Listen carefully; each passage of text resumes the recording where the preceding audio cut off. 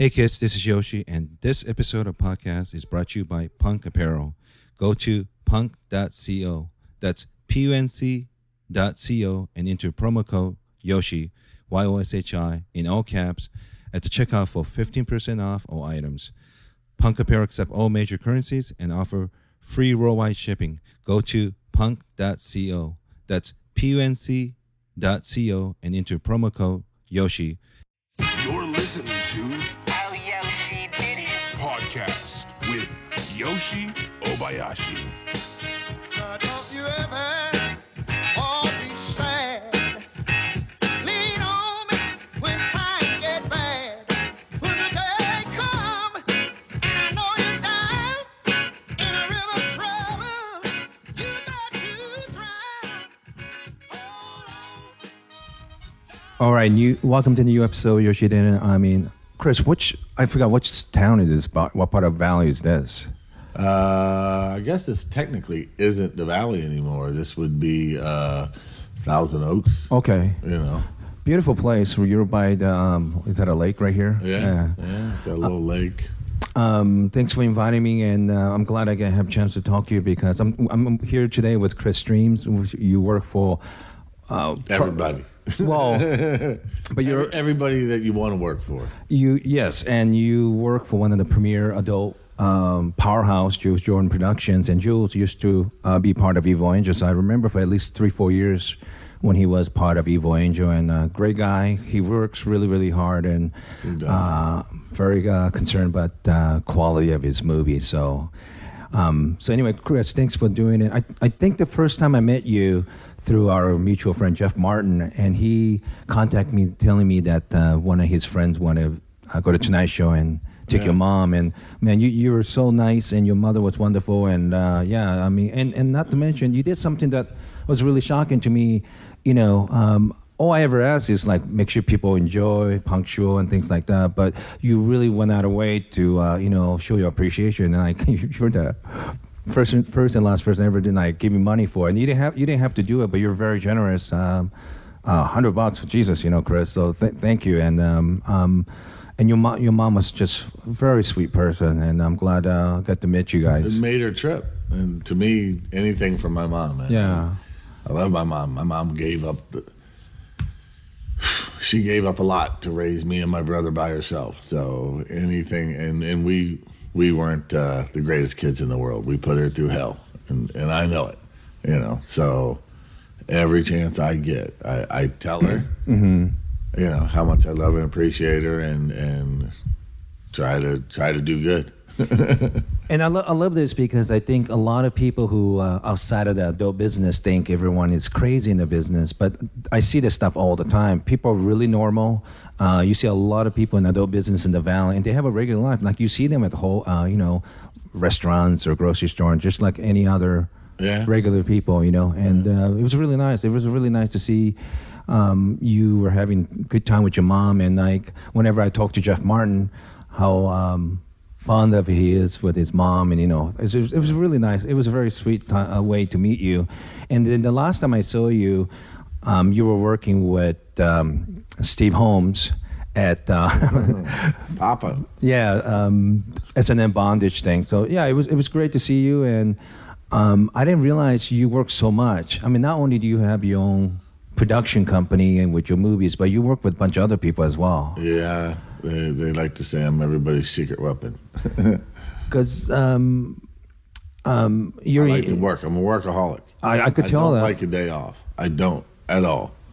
I would prefer to work than really have a day off if I'm not going somewhere or doing something. Sure. And there was a point where I didn't have a vacation for 3 years, didn't see my mom for 4 years. Yeah.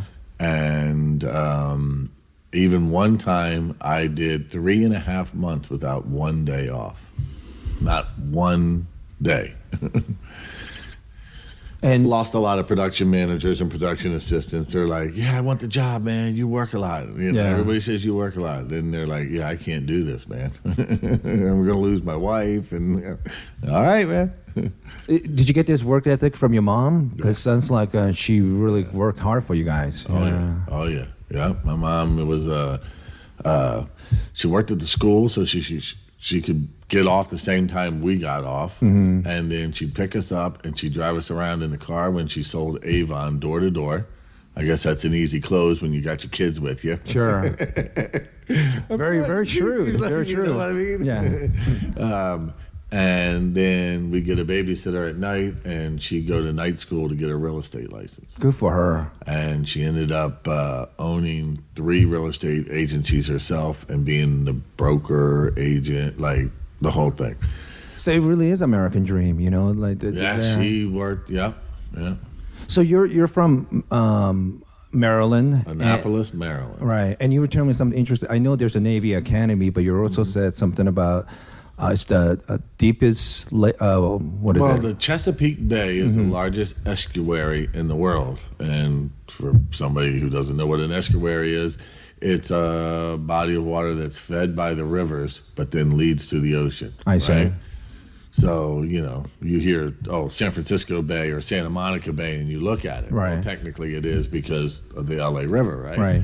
But when you look at it, it doesn't look like a contained body of water. Right. The Chesapeake Bay runs from Delaware all the way down and out through Virginia. So it I runs see. through a few states, and it's at the shortest point, it's about 4 miles across, because that's where the actual Chesapeake Bay Bridge in Annapolis is. There's another Bay Bridge, but it's called the Bay Bridge Tunnel in Virginia. Trippy. If you're ever in the area and you can ride across it, doesn't matter if you're not going to the other side, turn around and drive back, because it's a regular bridge, and then all of a sudden it just goes underwater. I see. Like halfway across, this body of water, you don't see any bridge anymore as you're driving. You're like, because you see looking at the horizon, you're like, holy shit, what? And then all of a sudden it goes under, and then it comes back up on top of another bridge again. I see. Really, really weird. Really cool. If you're into that architectural, structural kind of stuff. So what was it like growing up in that part of country? It was great. You had 4 seasons, all of them, winter, not crazy winter like up north, but we got snow. Yeah. It rained a little, but you got enough snow to get a couple of free days off, for the school kids and stuff. And then summer's hot, muggy, humid, East Coast, once again, not like New York, a little bit less. We're 5 hours south. But I grew up on the water, man. So for me, water skiing, fishing, crabbing, I could go outside and throw a line in the bay and pull out a perch. That was lunch. Got it. At a young age, because I didn't like shitty food. Mom wasn't around. She said, well, then, you better go get it. So I would. I grabbed my fishing pole. I'd walk down, bang, grab my little perch.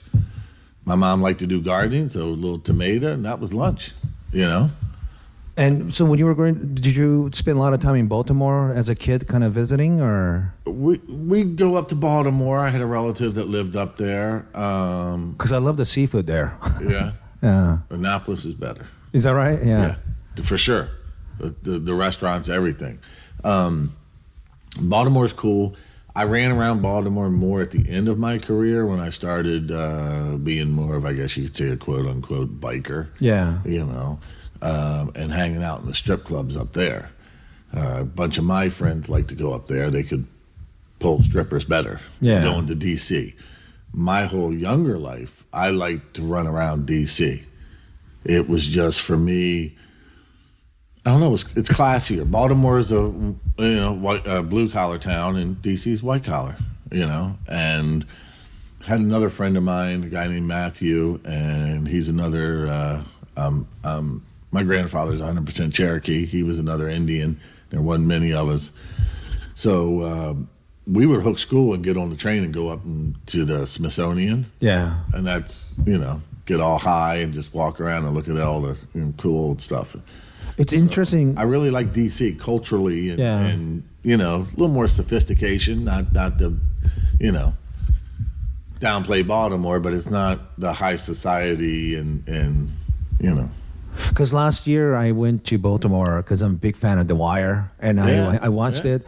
So I went to every corner of the major murder scenes. Okay. So like the person who was driving didn't know anything about the show, and she was getting a little nervous because Baltimore is a nice town, but it goes Yeah. really bad right away. And like sometimes even half a block is you're in the bad neighborhood. And street to street. Yeah. It's not, there's not a section. Okay, DC, Anacostia, unless you know somebody and you're welcome, don't go. Yeah. It's not for the faint of heart at all.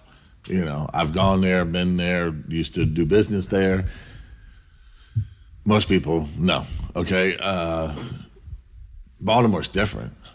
2 blocks are great, and the next 2 blocks aren't.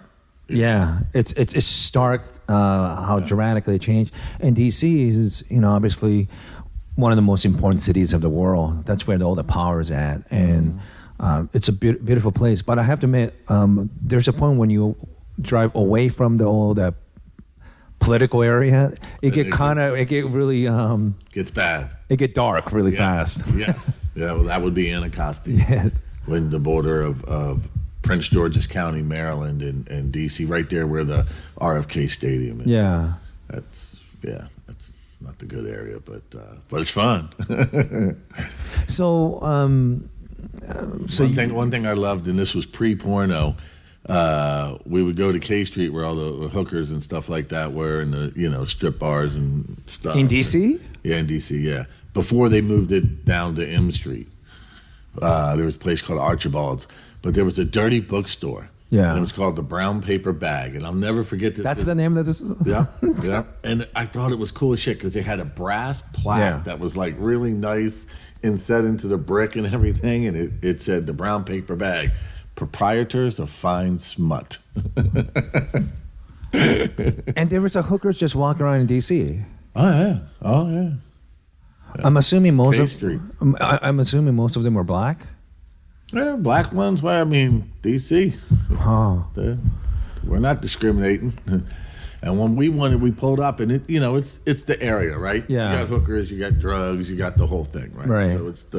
So we pull up, and a couple of brothers come running over. What do you want? What do you want? I got that Love Boat. I got that cane. What do you? We're like, we were trying to get 3 of us were trying to get into this strip bar, but you needed a collared shirt, and my buddy had one, but we were wearing T-shirts. Is it one of those fancy joint or? Yeah, it was Archibald's been there forever. Huh. Probably still there. I don't know.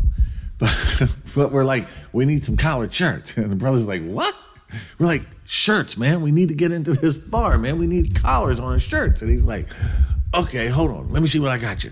Right? He turns around. He's telling the other boy. You see the other guy go, what? A couple white boys want some collared shirts, man. All right, hold on. Right? And they start running around. He comes back, and I'm buying. Yeah. Thank God I'm buying. Because he comes back, he's got one clean in a package, still wrapped up. Now, where the fuck 2 brothers at 12:30 in D.C. come around the corner? They got one, it's a polo shirt, but Yeah. it's got a collar, and then one that's in the package. And I'm like, package is mine. There you go, buddy. And told him, so you take the other one. Threw the guy $50. They're like, are y'all sure you don't want a little something, something? We're like, no, we don't want no drugs, just the collared shirt. I gotta hand it to those guys, those hustling guys, man. They're so Dude. resourceful. Dude, we were like, dude, that's it. And as much as I tell that story, they had to been just bawling about that for days, right? Yeah. Crazy ass white boys come up here and give us $50 for 2 collared shirts. Well, why was this strip club so different and special? It wasn't. It was just DC. You can drink and see full nude. In Baltimore, Interesting. you can't. Baltimore, they have to wear pasties if you want to drink. Huh. There's, so It's weird because there's probably another reason why I like DC a lot. Right. Well, yeah, for sure. I didn't even know that because I remember prostitutions were technically legal in Rhode Island until 4 or 5 years ago, as long as you solicit people inside of the building. If you do it outside, you get in trouble. And it was some kind of loophole, but they finally ended, I don't know, 4 or 5 years ago. But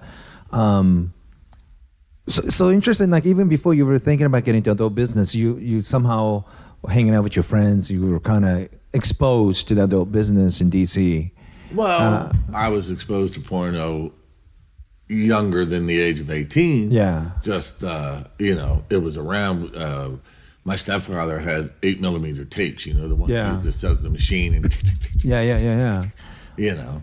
So, and the machine would be out because they used to let us go to the library and get, like, you know, Planet of the Apes and Abbott and Costello and the old, because in the old days you could just use your library card and get a movie. And we used to do it. I guess that was the excuse of why we had an 8mm machine. Yeah. Because this is pre-VHS even, you know. So, you know, I guess they needed a reason for, you know, why this machine was around. And then later, once we got into, you know, discovered his stash, Right. we realized what it was really for.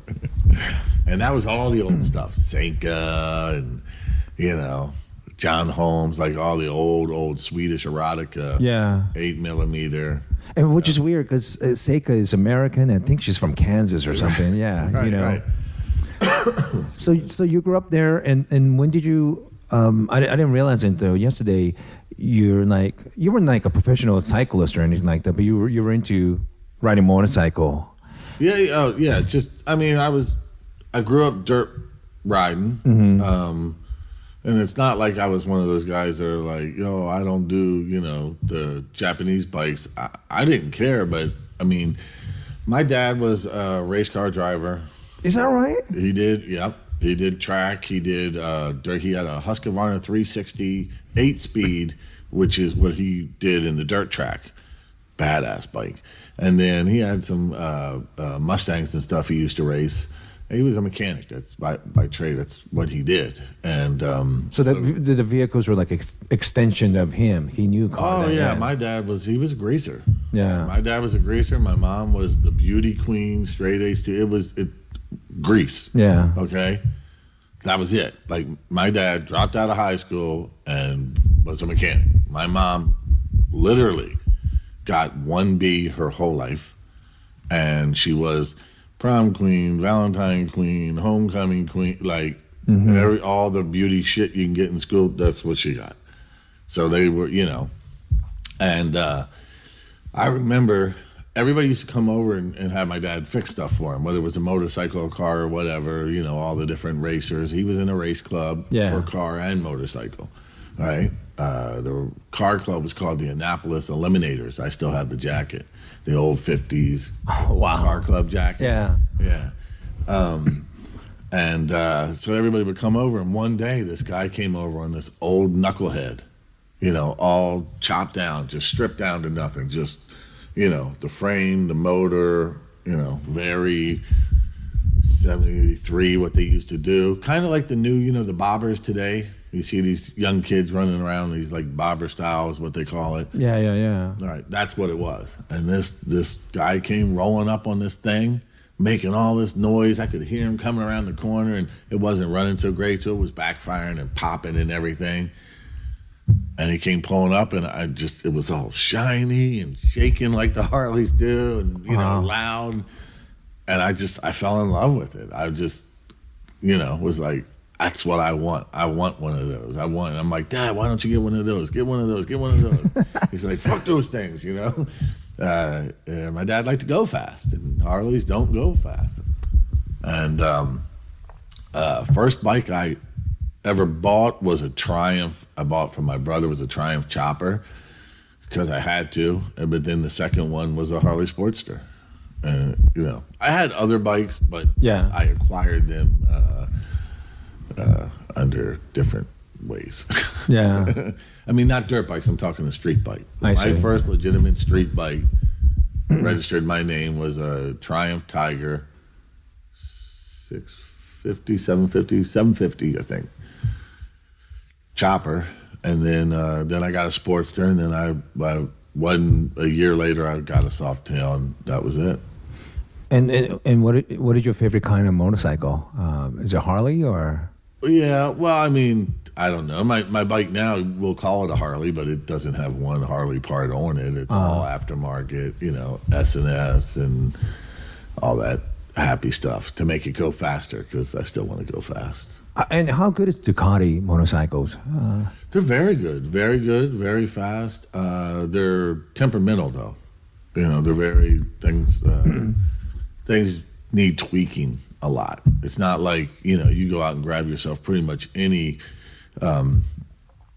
Oriental bike, and it's, you don't have to mess with it. I see. Unless you're racing it, then you will. But generally speaking, those things, they go so fucking fast, And it's scary to know that somebody can just go and spend, $15,000 and they have something that's going to go almost 200 or 200 plus. Like, that's ridiculous. And there's no thing to say, hold on a second. Unless you've passed this kind of test, you can't put that, It's crazy. They're fucking fast. And I'll tell you, that's why I'm quite happy putting around on my Harley. It's fucking fast. I beat a Corvette on my Harley, but those things, my brother, when I had the Triumph, he gave me the Triumph. He bought it from a friend and was just trying to make money because he was looking to buy this Hurricane. And he bought the Hurricane, and we were out riding together one day. And he said, here, take it. And I grabbed it, fucking dumped that clutch, did a wheel stand. As soon as that thing hit the ground, went through 3 gears, flew down the straightaway where we lived. I looked down, and I'm doing like 180. Are you serious? Came to a stop, pulled over, got off, and I'm sitting there waiting for him to come up on this old Triumph chopper, right? Because that thing is not, not going anywhere. And sitting there waiting for him, shaking. I'm like, get me away from this fucking thing. I'll kill myself on it because if it can do it, I'll do it. I'll drive fast. I like it. So that was it. I'm like, I'm never buying one of these fucking things ever. I mean, what do you drive 180? Just, I guess, only on the freeways, obviously. Well, no, this was it's a neighborhood called Bay Ridge, and it's you got a good straight shot for almost a mile. Wow. But at 180 miles, you'll be done. Oh, a fucking dog, a raccoon, anything crosses the street, and you're over. And I think, Chris, you were telling me, like, so you were not on a motorcycle gang, but you were, what were you telling me? Like, you were working in Baltimore and certain, like, strip clubs? I hung out with a bunch of people with, patches, whatever, clubs. I never patched out, and I was offered a bunch. I was even offered out here in California back then. Just not, I don't know how I can say this properly. Fuck it. What I was doing for a living to earn my money would have dictated that I would have had to give them a percentage that I didn't feel was worth the brotherhood. I see. Say no more. I got it. So, yeah. I think, they wanted me more than I wanted them. Is this true? Because this is unrelated, but somebody used to tell me the reason why they're called cranks because cyclists used to hide in the cranks of the motorcycle. No. Mm-mm. Okay. You couldn't hide anything in there. It would tear it up. Okay. It's all moving parts full of oil. But, I mean, Easy Rider is true. People used to, put stuff inside the tank of the bike. Yeah. Or, there are easy places to hide little bits when you're riding around, but, you're not moving any weight on a bike. I see. There's not enough bike there to hold a kilo of really anything, but, I go there. I haven't been there in a while, but Frankfurt, Germany, the red light district. I always wonder why is this so peaceful and no problem? I didn't realize that until later on.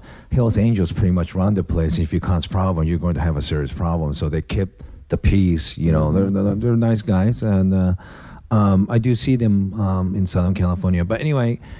So you're in East Coast.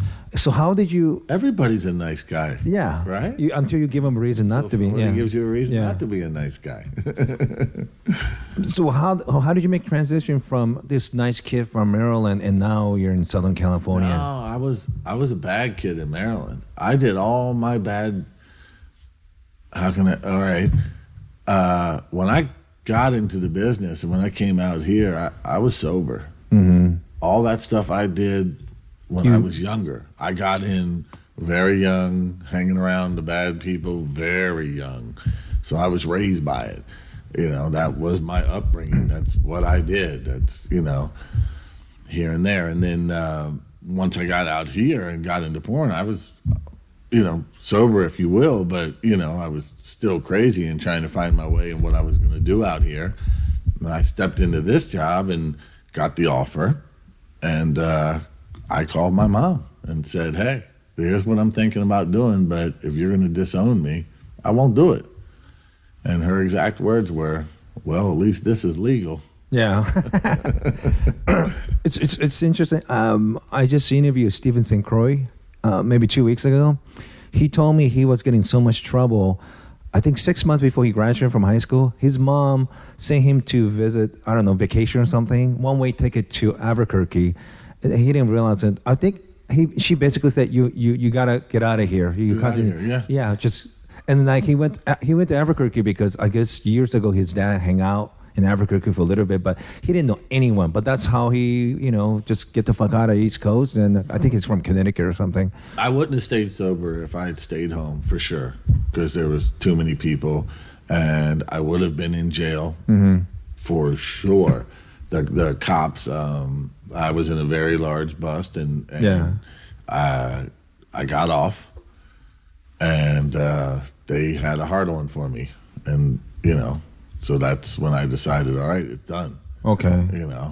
And I was, the girl I was dating, and she partied too, and she was going to school, getting ready to graduate to be an accountant. Yeah. And wanted to get married and have kids and stuff. And I'm like, I got to do something to flip this. Yeah. So it was time, So you left Maryland, but where did you go? You went straight to California, or? Well, I got in a truck. I needed a job. Yeah. Right? So I went. I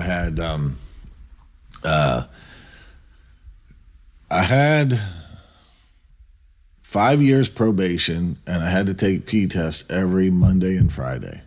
And I went to school to be a tractor trailer driver. Yeah. Okay. So when I got out, I couldn't get a job everywhere I went because I had a drug conviction, this huge drug conviction, and a felony and all that happy crap. So then after I did all my probation and, my first 2 years supervised, 3 years on, and then I went back in front of the judge, and I'm like, look, I'm appealing to you to get a probation before judgment so that I can get this off my record because, I've done everything you've asked, but I can't get a job. I went to the school, Yeah. And the judge is like, well, why? We've been chasing you around for years, and, we know you, we know your family. Sure. Why am I going to give you this gift, right, of a clean slate again? And he's like, what's in it for me? And I'm like, anything you want, I don't care. And he's like, you better be careful. And I'm like, no, I don't, whatever you want, I'm not going back. And he goes, okay, I want 10 years probation. They can be unsupervised so you can, go around. Yeah. But 10 years.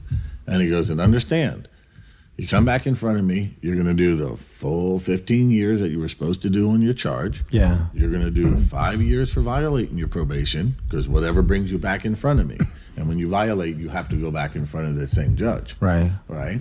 And he goes, and I'll get your case for whatever you did that brought you here. He goes, so before you say yes, you're looking at 20 to 25 years minimum. Are you sure you want this deal? And I'm like, yep. And he goes, take a moment. I'm like, I don't need a moment. Done. Yeah.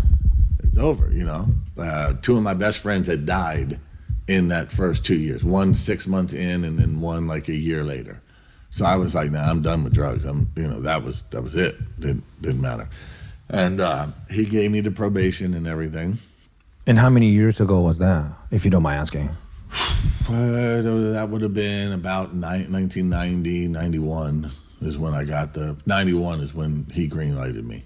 Oh. And said, okay. So then I got a job being in Annapolis hauling boats, yachts, giant, 100-foot long, 16 feet wide. Yeah. Big fucking boats on the back of tractor trailers. And I did that for 5 years, and I went everywhere. There's really not a road in this country I haven't been. Oregon is the only state I've never been in. Is that right? That's it. I've been everywhere else. And in general, I can put myself 20 to 25 miles from where anybody ever grew up or ever spent time, and I know something about that area because I spent time there. We with boats, you have to stop at dark, and some states won't let you drive during the weekends. Oh wait, so these rich owners, you would transport this boat for them? Or if somebody sold a yacht, or Beneteau, one of the biggest, really nice boats out of South Carolina, brand new from the factory. Yeah. Right here, Catalina.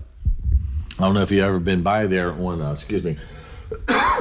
down by Canoga and like Van Owen. Yeah. There's a boat factory. It's called Catalina, right there by that Home Depot.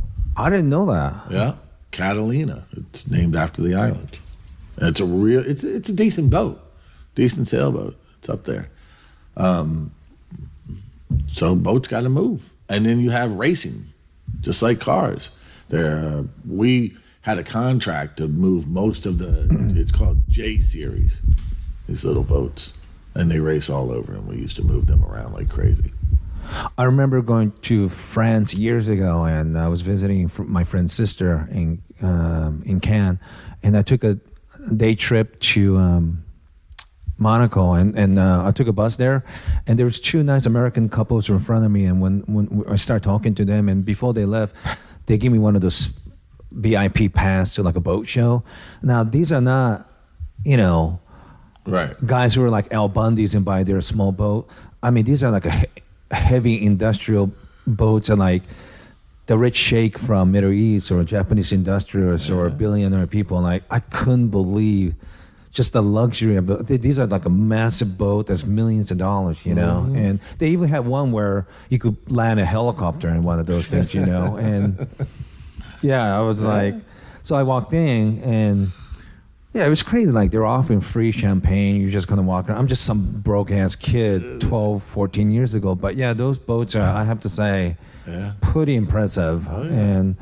And so you were traveling. So you must be dealt with rich people, and maybe politicians are getting to buy those. Oh yeah. Yeah. And what were they most were like? I mean, pretty nice. Or? For the most part, sailboaters. How do you say this? Sailboaters are cheap. We call them blow boaters, right? Because it's the wind. Power boaters got money because it costs money to put gas in that motor and get it out there. Huh. So, and they tend to be more happy-go-lucky. The sailboater is going to walk around everything, look at everything, Sure. And then tell you have a nice day. The power boater is going to, sit there and wait for it to come off, get on the boat, start the engine, make sure it works, come over, slap $100 bill in your hand, tell you to come on into the yacht club, and let me get you a good steak. Yeah. We brought my boat all this way, and everything's fine. Come on, let me treat you, buddy. You're like, okay. Did you meet anybody? I had a guy in Florida. Sorry. Oh, go ahead. I had a guy in Florida. I took his boat down. He put me up in a hotel because I couldn't get the next boat for the weekend, and it was in the Keys. And he's like, oh, so what are you doing? I'm like, I got nothing to do. I'm stuck here until I can load up on Monday over here. And he's like, well, where are you staying? Pointing to the truck. Yeah. Right there. He's like, what? You're just going to stay in this marina in the back of your truck for the weekend? I'm like, yeah. He's like, oh, hell no. Come on. Put me in an oceanfront condo. Wow. Like a little hotel thing. Yeah. It wasn't like, super luxury, but it was like open up the sliding doors and there's the fucking ocean, Pool, beach area, everything. Took me to dinner that night. Fucking nice guy. Man, yeah, those group of people definitely have money, and they want. They're really concerned with leisure and having a great time. So yeah. So you did that for 5 years, then. And it brought me out here. So what brought you over here? I dropped the boat off in Oxnard, California. I see. The first time I went to California. And you loved it, right? I loved that The weather is good all year round. The mountains and the ocean are right next to each other. We have it in Maryland, but our mountains aren't as tall, right? And then our ocean and our mountain is 5 hours apart. You know, now growing up, 2.5 hour drive, we were snow skiing. Yeah. 2.5 hour drive, where toes are in the sand at the beach. You know, here, you know, it's beautiful. Yeah. It's fucking beautiful. You know, and I just thought, yeah. Most people who were born and raised here, they have no idea how lucky they are. Because I spent 3 months in Sweden last winter. Holy fuck, man. We only get 4 or 5 hours of sun and it's just freezing. Fuck that. No. And then, so at that time, I was dating this stripper from Baltimore and, you know, doing the biker thing. And she was in a strip bar and there was 2 different gangs and they were fighting. And she liked to move around anyway. Yeah. Like, being with me was probably the longest time she'd ever stayed in one town ever. And I was out on the road. She saw some shit go down. And she's like, I don't want to be here anymore. Mm-hmm. You know, like, I want to leave. What I just saw was, you know, horrid. And I'm worried, you know. And so I'm like, okay, fuck it. I had a buddy of mine lived in Santa Barbara. He said, you know, come on. You can stay with me until you find a place to stay. You know, she was a stripper, so I wasn't worried about, you know, not making money. And at that point, when we were deciding to leave and I had to do a couple of things before I could go, I actually wrecked the truck. It was my only crash ever. And I rolled a tractor trailer on the Cross Bronx Expressway in New York City. Went out through the windshield. And literally surfed down the road on the windshield. And that's when I was like, okay, well, ain't nothing holding me here. Right. So, you know, I can go to the doctor there like I can go to the doctor here. So the first 2 years I was in California, I didn't even have to work. I couldn't work, even if I wanted. So you're like on disability. Yeah. And you So were it was cool. All my friends came out and visited, and they're like, let's go to Yosemite. I'm like, yeah, I've never been. Okay. So I was like a tour guide, you know, and seeing things for the first time myself. And, you know, then one day they're like, you got to start, you know, thinking about what you want to do, because they said I could never drive a truck again. Wow. I could drive it, but part of driving is loading. Yeah. I have 4 herniated discs in my back. So they're like, no, you're done. And that's it. And then they pulled the medical too. And I thought that was wrong, because the doctor said that I could have gotten, you know, a percentageable increase better. But as soon as they knew I couldn't drive, they said, we don't care. That's it. Pull all the funding. They said they'd pay me to go to school again to retrain me to do something. And so I said, okay. And I took some family counseling, drug and alcohol counseling, stuff like that, you know, because at that point, you know, probably would have been like 6, 7 years sober. So sounded like a viable option. Yeah. You know, most sober people go, oh, I'll get into counseling. It's pretty, you know, that kind of thing, right? Not me. So when that didn't work out, I got an opportunity to open a bar. So I opened a bar. So in Santa Barbara, or where did you? In Ventura. I Ventura. couldn't afford Santa Barbara. And Santa Barbara was I didn't want to live in LA, but I wanted to be close enough because of concerts. I love concerts. I've been to thousands and thousands of concerts. You know, Grateful Dead alone I've seen well over probably 300 or 400 times. Jesus. Just that one band, you know. Oh, no wonder you work. You know.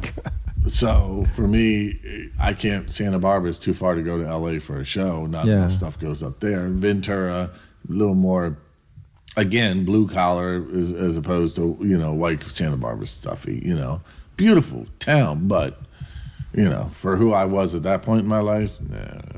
That's a nice midpoint. Like you're like a little over an hour to LA, a little over an hour to Santa Barbara. Yeah. So you opened this bar, and how long did you own it and work there for?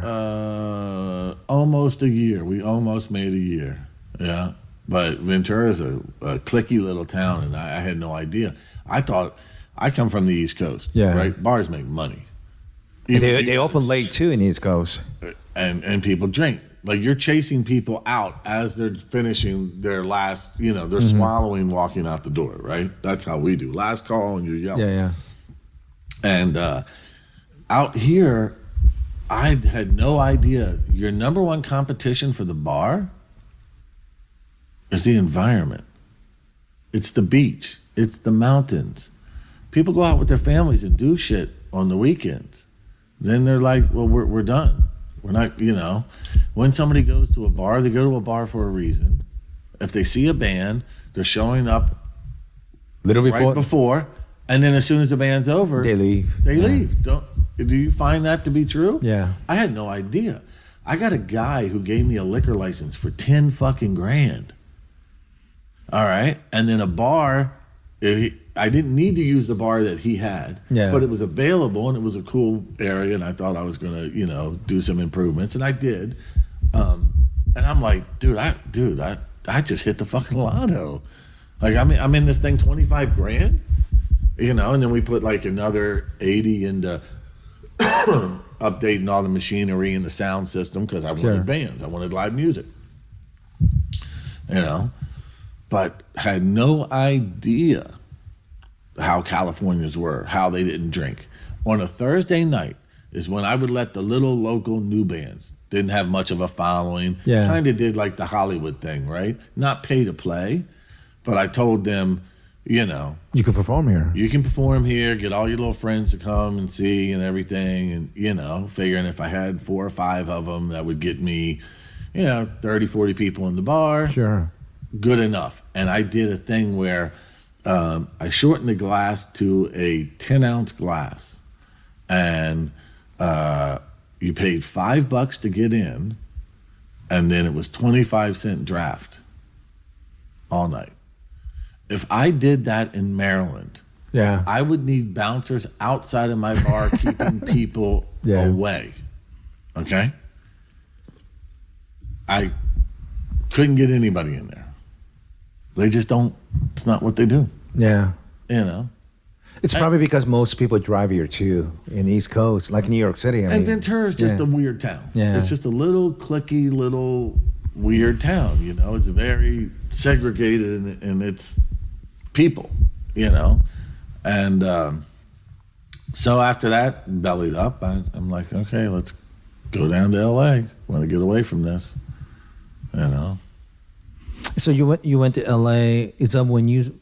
How did you get into the business? I mean, it's When I tell you it's a fluke, it's a fluke. Okay, so I went to L.A. My brother was living down here working in this photo shop, and I stayed with him on his couch for the weekend. Old school guy that I am, grabbed the paper, because this is before internet, this is before Craigslist, Yeah. all that shit, right? So I'm circling jobs in the paper, and they're like, okay, selling cars in Vermont Chevrolet, right there in Koreatown. There was a job, and I'm like, dude, I'm a Chevy guy through and through. Yeah. Like, every car but the one my mom forced me to buy was a Chevy. That was it. I'm like, I got this job. So it was just something I knew I could do. Right.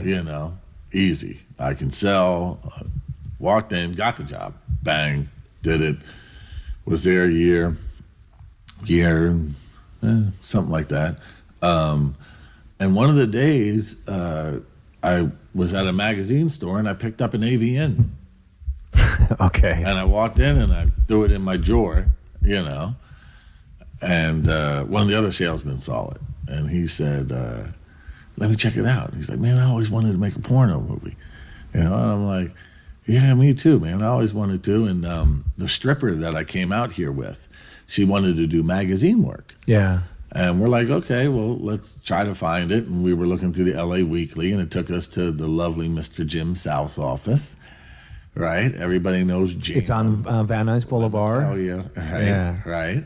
So we go there to sign her up, because he's the agent to do magazine work. And then you walk in there and you see all the The photos on the walls are all porn girls. Obviously, I knew who they were. Yeah. So I'm like, okay. And by the way, for the listener, that's where, Tom Byrons and Tracy Lords, all the big names, all the legends. There was only 2 agents back then. Who was the other one? I didn't know. I want to say Bayer, and I don't even know if it's Bayer. I can't remember. I mean, Gene Salvador's the big, Jim was, and then the other guy was on Santa Monica Boulevard. God, well, and I think it was Bayer, something Bayer. I would have to ask. Julia would know, or somebody like that. But well, just like that. So it was a casual conversation, and you went down there. No, she was a stripper. She wanted to do that, so we walked in. She signed up. She didn't do anything. One guy freaked her out, and she left, and she didn't. That was it. But I was like, wow, you do porn stuff too? And they're like, yeah. And I'm like, well, okay. And you got to understand, back then, I had hair down to right above my ass. Goatee to about here, Yeah. And I'm like, well, we could probably do that together, me and her together. And Jim's like, yeah, son, well, they probably just want the girl. They just want the girl, Yeah. And then she's like, oh, don't worry, he's swinging, he can handle it. Let me tell you. And he's like, yeah, well, let's see where the nude modeling goes first, and we'll go from there. So we're like, all right. And nothing, like I said, nothing ever, but I knew where the office was. Yeah. All right. So then, my buddy from Santa Barbara was going to Brooks Institute of Photography up in Santa Barbara. That's why he was there. I see. Learning to be a photographer. And exercising my back, I would go up and meet him, and we'd go hiking up in the mountains and walking, Seven Falls and Red Rock and all that stuff up there. And I would just pick his brain about what he learned and what he did, because I've always liked photography. But, I mean, and you're one of the best in the business. Thank you. That's what everybody says. But I'm self-taught. I used to have all these pictures in my other house of all the national parks that I went to, and I took photos, but it was all in like auto. Yeah. I didn't know anything. And he would tell me different stuff. And one day he says, well, if you ever want to get into it, this is the place to buy everything. And he threw me down a B&H photo book, a catalog back, a big catalog back then. So I knew where to get all the equipment. So then I'm like, really, you want to do something? Okay, well, I know where to get the equipment. I know where to get the girls. I've seen enough pornos. I can make a porno. I can do this. I can do it. Okay. Well, he goes, well, let's see what we got. We'll try to figure it out. Right. So I did a rough estimate, not really knowing too much about prices on people or anything. Did my research with a bunch more AVN magazines. Yeah. Right. Looking.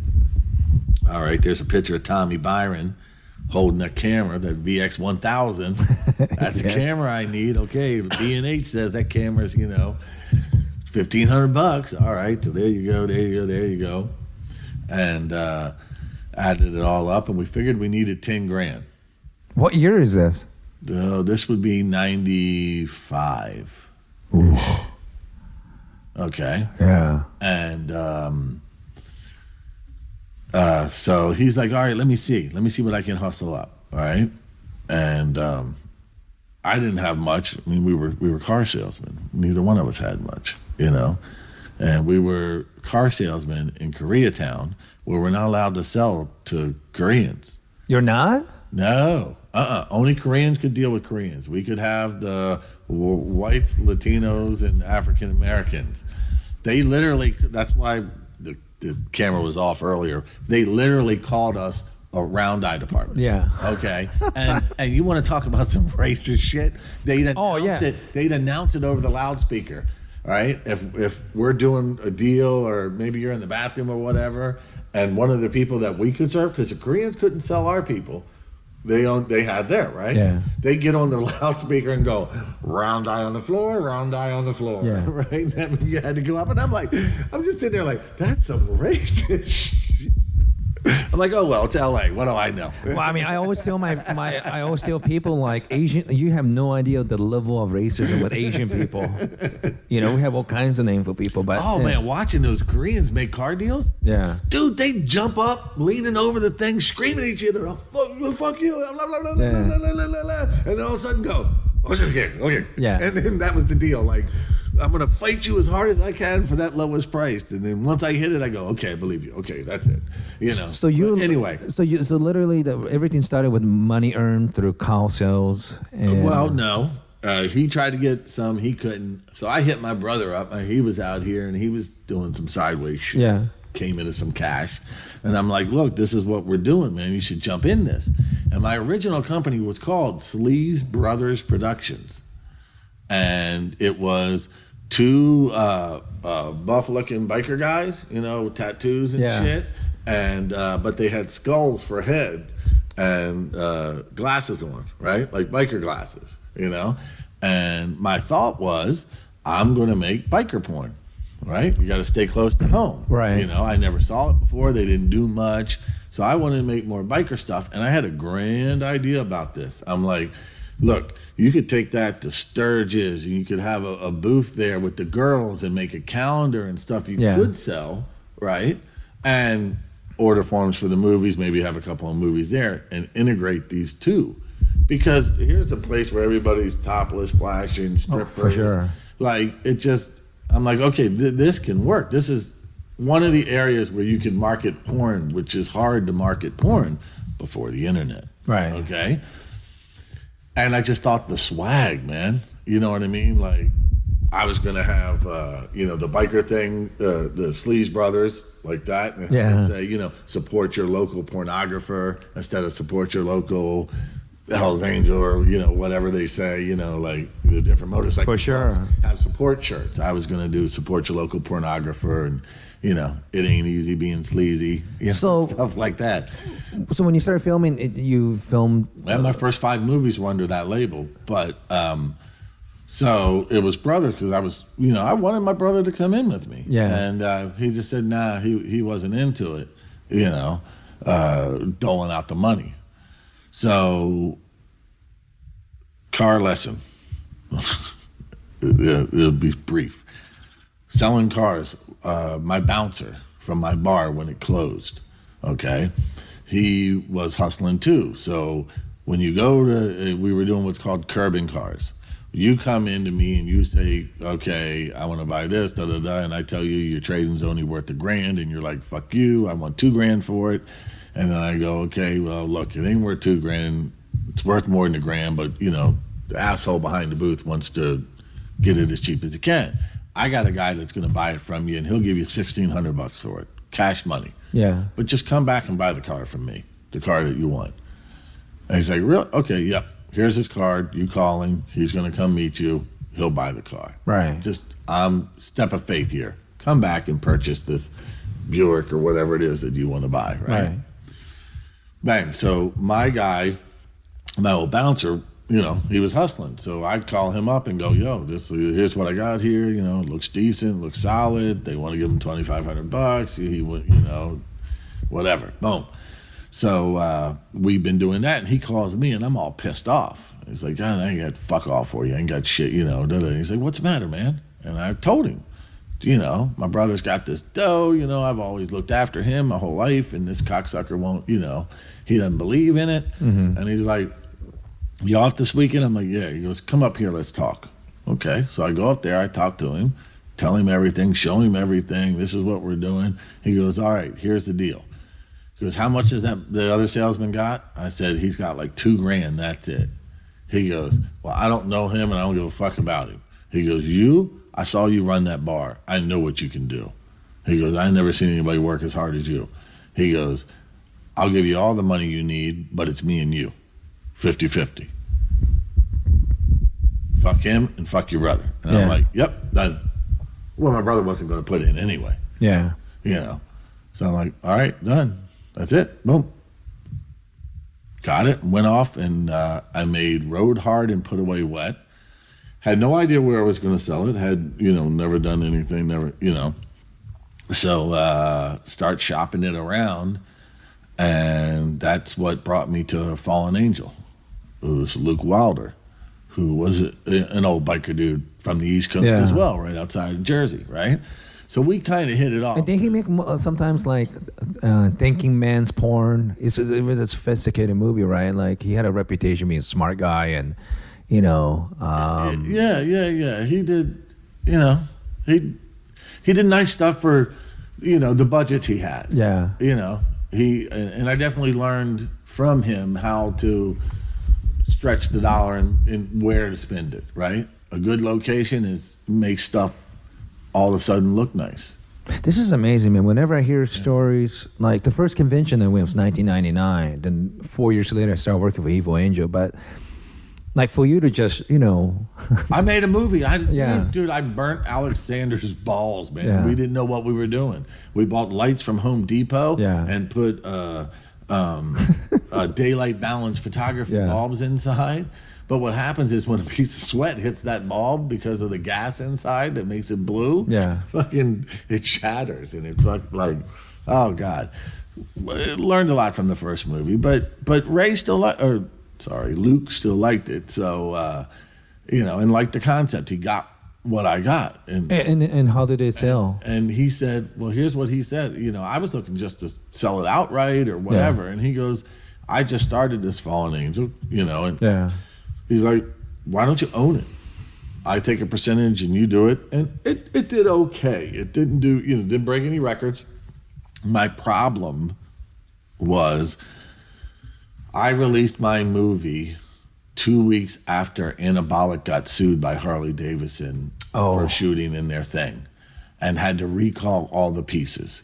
And we all know what a pain in the ass is when you have to recall anything and you have to deal with the accounting nightmare that's involved in that.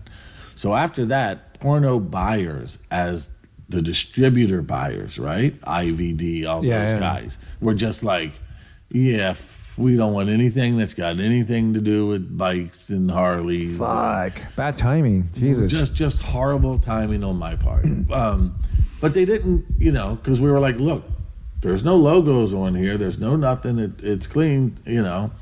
And I did okay for, you know, and the distribution that Luke Wilder had at that company at that time, you know, I did a little less than his standard numbers, right? Because every company, you know the business, right? Every company has, you know, that company sells about that much. But this is amazing for somebody just jumping in at that spot, you know. Right. You know, the fact that my saving grace was my photographer friend from Santa Barbara got a job working for Biker Magazine, Easy Rider, right?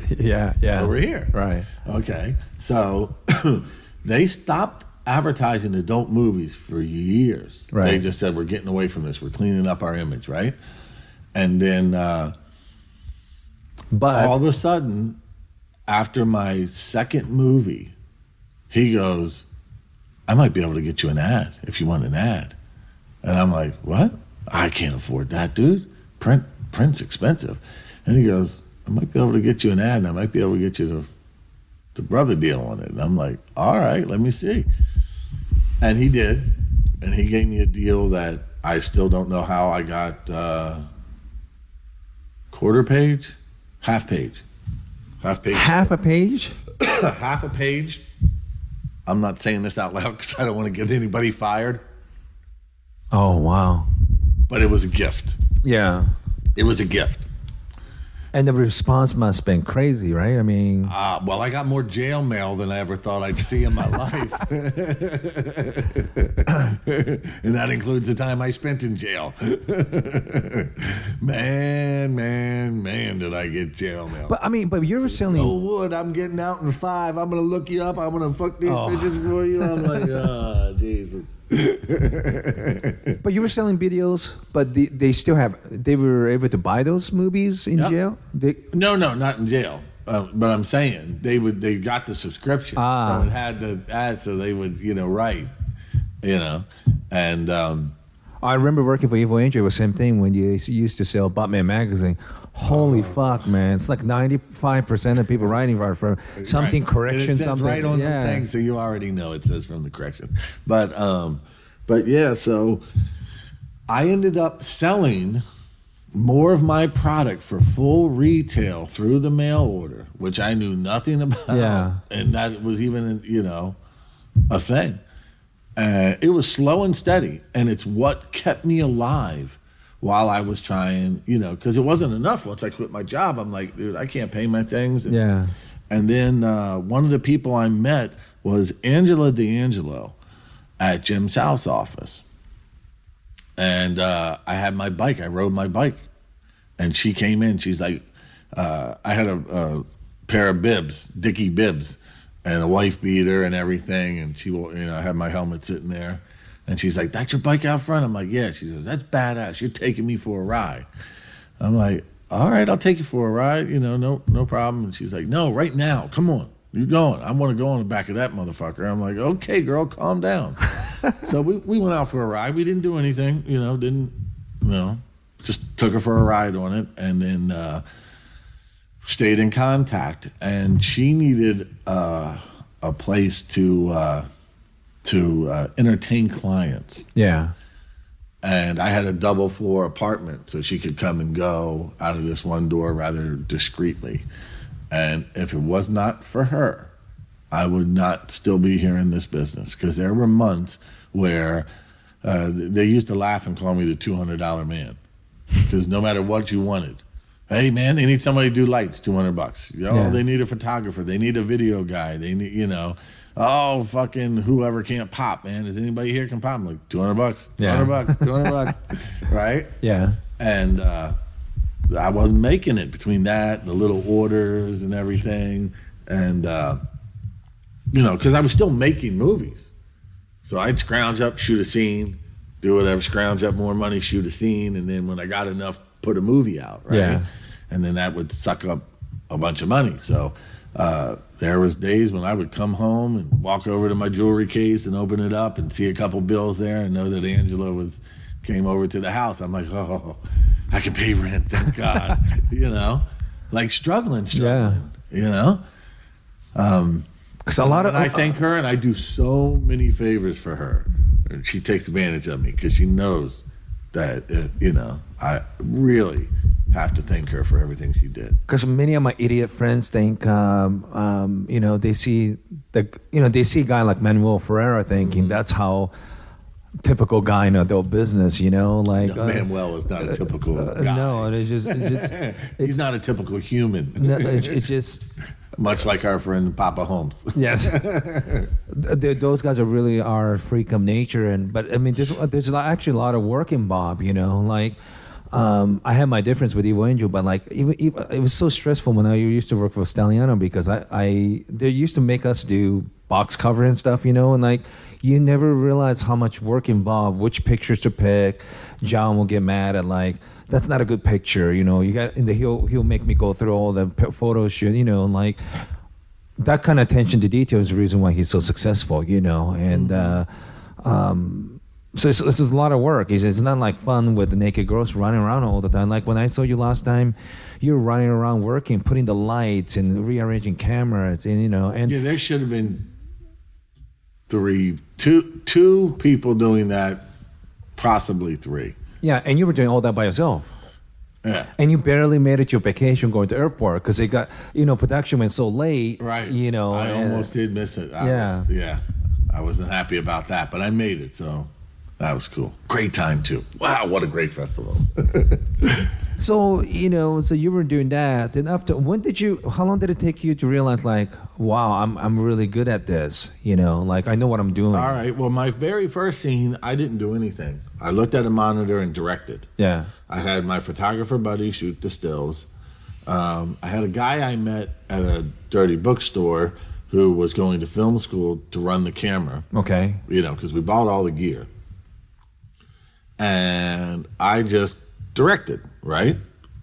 I had a little bit of experience running pictures, like I said, and I had a little experience with the camera because I used to bootleg concerts. Yeah. With a video camera. And I was really good at it. Like there was magazines just dedicated to that. Sure. And I was, highly rated. They said I got the second best Bob Dylan bootleg ever made. Really? Yeah. Yeah.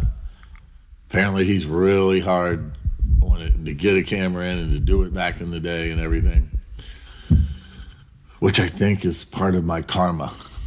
Because now we're getting fucking bootlegged and and everything. But anyway, so, okay. It wasn't like I sold them. I did them for myself, you know. But they got out there. As soon as you give a copy to somebody and then a copy and a copy and, you know. And you got in 95. That still was a gravy years, you know. Gravy years, good years. But I got in the bottom, man. I got in the thing. And so, like I told you about Alex Sanders and how we burnt his nutsack. That day he turned around to me and he says, okay, here, I'm going to give you the number. This guy, Scott, go to him. He was over in Canoga at the time, not where he is now. And he goes, first of all, your fucking lights. He's like, get this little suitcase thing. You can sneak it in and out of places, blah, blah, blah. And I went in and I got that lighting kit that he told me to get. And that started my relationship with Scott. And I followed him wherever he went and bought everything I could from him, you know. And he showed me a few things, but quickly I learned, no, I don't want to, you know, I want to do like this. And so slowly I'm trying, and I had a bad day on set. This is still my first movie. And I didn't know what to do. I didn't know how to approach it. So I called Alex. Wait, what was the problem? I just wasn't happy with what they were doing, the way they were doing, the way she was, you know, she wasn't opening, you know. And I didn't know. I'd only shot one scene. Right. I'd seen, but I didn't know. You know, and so what I did was I called him and I said, man, can I come out and just watch you shoot one day? I just want to see how you interact with the talent. I want to know what's acceptable. Yeah. Can I go over to the girl and grab her and go, no, arch like this. No, put, you know, like I don't know what's appropriate and what's not. I don't want to walk up and grab a girl and be like, sexual harassment, you know. I had no idea. And he goes, oh, man, fucking, I'm like, dude, I won't say a word. I won't bother anybody. I'm not, you know, creepy dude. I just, here's what happened, and I just want to see what, you know, from a different perspective. This is actually a good request, because it's not like you go to film school and make porn. You know? Yeah. Right. So, and then Alex is like, you know what? All right, fine. I said, look, I'll work. I'll do whatever you want me to do. I'm not worried about that. I just, you know, and he was nice. He said, okay. So, he took me on set, and this guy, Al, was shooting over here. I got to see that. Then he was shooting over there. And which company was this? Do you remember? Al, he used to work for a lot of different companies. He had his own product through All Good, but he would work for different people and make movies, as you know, hustling. So I don't know where this was, but it was one of Alana Evans's first shoots ever. Oh, I know her. And she was still with this black guy at the time. Not sure if they were married, but I think they were. But they only worked together. I knew that. And he couldn't get wood. And so Alex said, well, here's the deal. Okay? I can jump in the scene. She'll get paid. He goes, you can stay in the scene. And if you get hard, you can fuck. And if not, just, you know, keep getting blown. And if you can pop, you'll get paid. If you can't pop, you ain't getting paid. Right. You know? One of the oldest rule of the business. Right. Or if you want to leave the scene, then I just do the scene. Yeah. And he goes, no, I'm going to stay involved. Okay? And he turned to me and says, okay, great. That's what I'm going to do. And he grabbed the camera and went like that and handed it to me. And I'm like, what? And he's like, yeah, just shoot it. And I'm like, man, I've never shot anything. You know, I've done, you know, the concert shit, but not this. And he's like, yeah, but you've seen a million porns, right? I'm like, yeah. And he's like, well, just fucking shoot it. Right. Okay. So 2 weeks later, I get a call. He's in the editing bay. And he said, you're telling me you've never picked up a camera, never shot anything before? And I'm like, yep. And he goes, you're great. Like, what do you mean? He goes, no, it's perfect. The movement, the fluid. Like, he's like, there's not one thing I would have told you to do that you didn't do, that it was a don't do it, nothing. He goes, you're 1,000 times better than the guy I pay. And I said, well, I'm for hire. And he's like, oh, I got to be loyal to my guy. Yeah. And I'm like, well, hey, if he ever gets sick, you give me a call. I'm there. So that's when I knew I could do camera. So and he goes, yeah, your guy that you had doing camera when you that you were paying when I was directing. He goes, you don't fucking need him. He goes, do it yourself. Okay, and I did. So then I was doing that, and I had another photographer because my buddy couldn't make it, and I got into that because I just wasn't happy. The angles they were getting, it wasn't good. So then I got into taking my own photos. So then one day we were at the office and there was another director there, and we were going, looking at my images with Luke for the box, and he came in. He's like, "Wow, these are great photos. Who took them?" I'm like, "I did." And he's like, "Really? Like, what do you charge?" I'm like, $200. Wait, so did you randomly came up with that number? It was low enough that you would give somebody new a shot because the rate was back then was $300 to $350 for a cameraman, $300 to $350 for a video guy. Yeah, that's pretty much what you got paid. Right. So I thought, you don't know me, you don't know my work, you don't know nothing, you're not going to give me a shot. Right. $200? That's reasonable. Right, because if I said $300, well, I can get these people I know for $300. For $350, that's the good guys. Yeah. That's Barry Woods. They were that money. $300, I can still get these guys. But $200. $200, nobody was going to work for $200. So this is like your. I'm not married. I didn't have kids. I didn't have nothing. I had an apartment that I shared. Roommate, 2-bedroom. So my monthly nut was probably $1,800 a month. So I just, needed to cover it, just keep me going. So $200, man. So you're kind of learning on the job too, right? Like, yeah. And then I did a lot of work for Luke Wilder for free. He paid me when he could, what he could. He was always nice, but he was like, "You want to learn? You want to learn? Come out. I can use your help. If you want to help, understand." And I'm like, okay, and I did, and I didn't bother me at all, no matter what he wanted me to do. And it's funny, nobody does that. Nobody would do that, man. Nobody would work for free, But if I wasn't doing anything that day, what am I doing? I might as well get out and learn something. Yeah. And Jerry T threw me off of his set the first day he met me. I was going to see that same director, Sean Ricks, because he was his cameraman. And he said, "Come meet me out here on set, I'll introduce you to some people." I said, "Okay."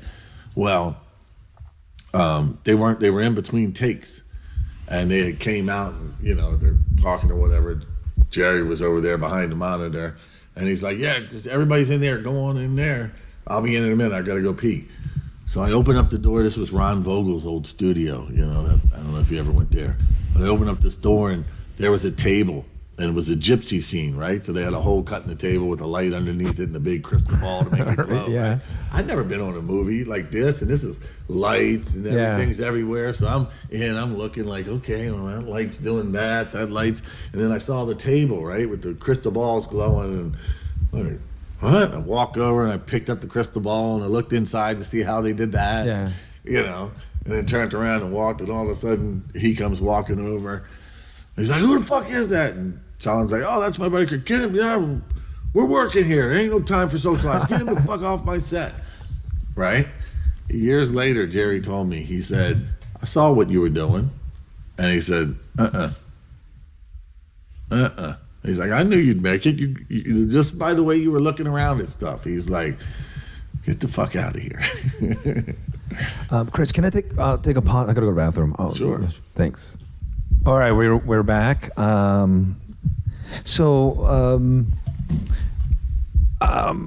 don't know. When did you start working with Jules Jordan? For those of you listening to the show, if you're not familiar, Jules is absolutely one of the biggest giants in the business. And for you to pick up, that say a lot about your quality of work, right? I mean, obviously. Yeah. Well, I was with Zero Tolerance and Third Degree. Third Degree was pretty much made around me and Pat Mine, who was Danny Case over there because he was Pat Mine at Metro. Yeah. We started the Fusion line at Metro together and did some work for Zero Tolerance. Then when they got bigger, they decided they wanted to branch off and do another company. What's Metro? What's Christian Man part of that? Christian Man came after Okay. Joey Wilson left. Okay. And then he sold his, But I did some work for all those people. Yeah. I actually did work for Jerry later. Did photos for him, and Wow. I did work for Christian Man at My former GM. video team. It was, but I did that through the Dale and Corey Jordan, the brothers that were at Elegant. I see. So It's such a small world. I was a lot of, like I said, I was a lot of people's like secret weapon, and directors, they would be directors, but I Yeah. did all the work. I did the video, I did the lighting, I did the photography. I remember, because Dale and Corey, they were at Elegant, and then they would bounce around. They even tried to do their own thing. I forget what that was called, but a lot of places. And then they did some work for DVSX. Oh, I remember those guys. And I was dropping off the rolls and all that stuff. He's like, how'd it go? He's like, great. He's like, really? What was so great about it?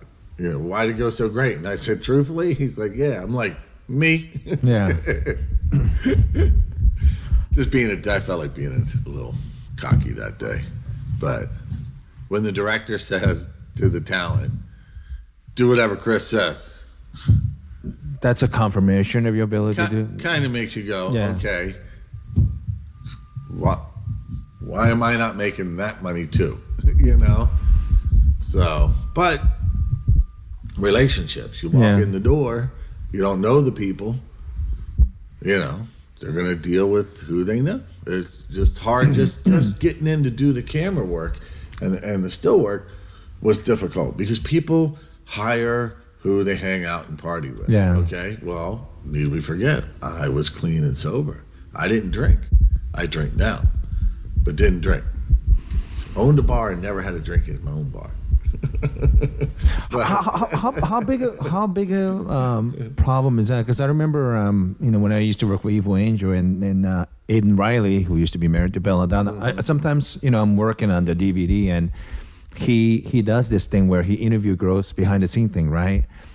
Anytime he ended up not interviewing somebody in the movie, I could usually guess that girl probably spent a lot of time in the bathroom getting ready, and takes them forever to get them out of there because usually they're doing something in there besides getting ready and looking good. Right, right, yeah. How often does that happen out of 10 shoots? Not so much that.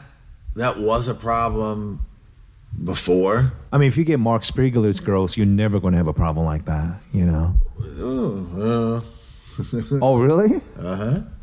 Huh. There was a girl, You don't have to give me a name. and she's not a Spiegler girl anymore because, Yeah. But that doesn't happen as much as it did, let's say, early 2000, 2002. Yeah. There was a lot. Not that it wasn't here, but people, were all on set, sniffy. Because I even last couple of years I worked for Evil, you get all the anal stuff. You had problems with girls taking, there was a kick to take Vicodin so you could do anal, back then. And you get them a little loopy, because they're like, I'm going to say, let's get started, Yeah. You're like, really, dude, if you need to do that to do it, don't do it. Don't do it, yeah. You can't hold your body weight anymore, your ass is in the air and your face is like on the couch. Yeah. Because when I used to have to look at those 2257 paperwork where the state, the whole federal government, you have to have a proof of the girl's age and things like that, Right. and they would put how much girls were getting paid, and I was just shocked how much it dropped. That I worked Evil until 2003 through 2012. And you get the price range after a while memorized. Like if it's boy girl and if there's anal, I mean, we know the prices, right? But last couple of years, I was just shocked. Like some of these primo girls are doing shit for a couple $100, and Well, I tell you, it come full circle. yeah, Because when I used to sit at Jim Sal's office, the standard rate in the very beginning, 5, 6, 7, right? Or yeah, about that. Probably 8 for anal, 5 was vag for the average girl. Yeah. Then you had better girls, the top girls working. Let's say that didn't have a contract. yeah, You'd be 800 was vag, 1,000 was anal, 1,200 was DP. That was a good standard rate for a good girl, right? We're not talking the contract girls because that was different, But forever, then next thing you know, with the work, with the with everything, right? Supply and demand. yeah. I mean, Mark Davis's rate was $500, and nobody wanted to pay it. Guys were working for $200, $300. That was standard rate. Yeah. Like when I remember, the only guy that was $500 was Peter North, and when Mark raised his rate to $500, everybody's like, "Oh man, you're never gonna get it, whatever." And he's like, "I don't care. They'll either pay me or I won't show up." It's Manuel Ferreira have to be one of the highest paid heterosexual guy. Manuel Ferrara is the highest Highest paid paid. guy. The only technical thing around that is back in the day when Rocco would do those things for Vivid that were Rocco loves Jenna, Yeah. Rocco loves whoever. He already had his deal with Evil. Why he even did those movies, I'm sure everybody's like, I don't know. The answer, money, right? They must throw- They must have either said, a percentage of the sales, or here, bang, we're just going to hand you a fuckload of money. Because he would have been the number one guy at the time. Yeah. And he lived in Europe, so nobody else ever got him. He only worked for himself. He worked for everybody in the beginning. Then once that Evil thing blew up, that was it. And I think they just said, okay, here you go. We're going to do this. And it was worth it, I imagine, because they did them repeatedly, That's why when I see Manuel sometimes, like he was doing all this stuff for Evil every month, but in addition to that, he was working with other people. Like, yeah, he's like a machine. I mean, the guy is a machine. So you were working a lot, but eventually, did you ask Jules to be part of it, or he asked you if you want to be the? Jules asked me. He Man. called me. That's great, man. Originally, it was supposed to be a different kind of deal, I think, and he was going to do something. He didn't know whether he was going to do his own company or something like that. And then when it was, and then he asked me to come over, and I was at Third Degree and everything, but I was like, okay, I'll listen to anybody's offer. Sure. It's not rude to listen to an offer, and excuse me, I like the idea of it. I thought I was big enough at the time that it wouldn't be like, who's this guy with him? Yeah. But then Red Light, because they had everybody on contract. Mike John, Manuel, Everhart. Brandon Iron, yeah, Brandon, Steve Holmes. Right, Holmes. They had Stefano, everybody. So when that started to fall apart, and Jules had the opportunity to get Mike John, he called me and he said, "Hey, this is business." Yeah. And Mike John is guaranteed. He's bigger. He sells better, and everything. And I understood, And he goes, but if everything goes good, I still would want this. I'm not stopping it, but Yeah. a couple of directors. I want to do what he wanted to follow that program.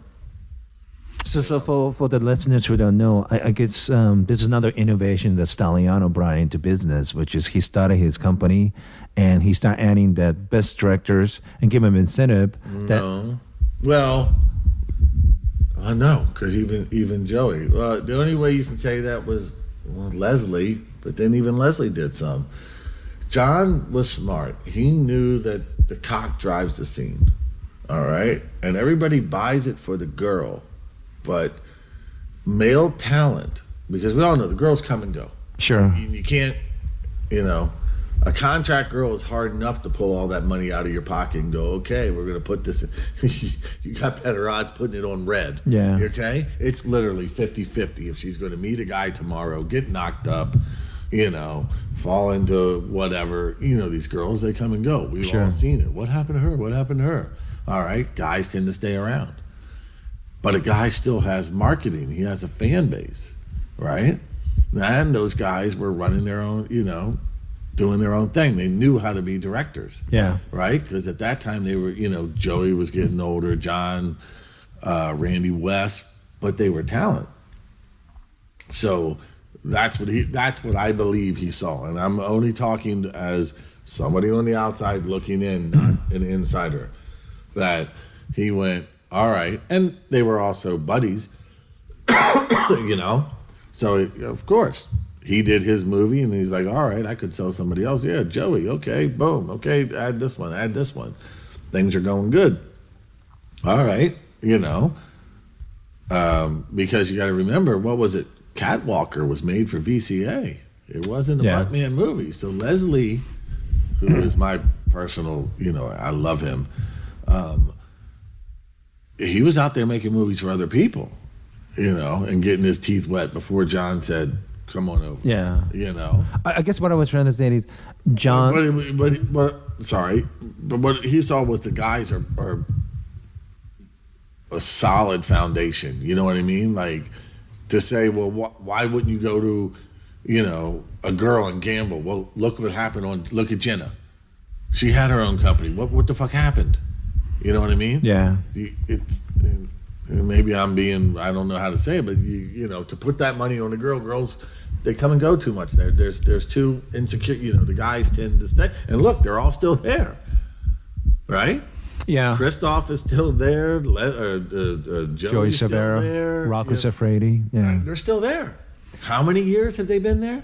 Okay, so there's something to that fact. You're right because girls. Belladonna, how many times did she come and go?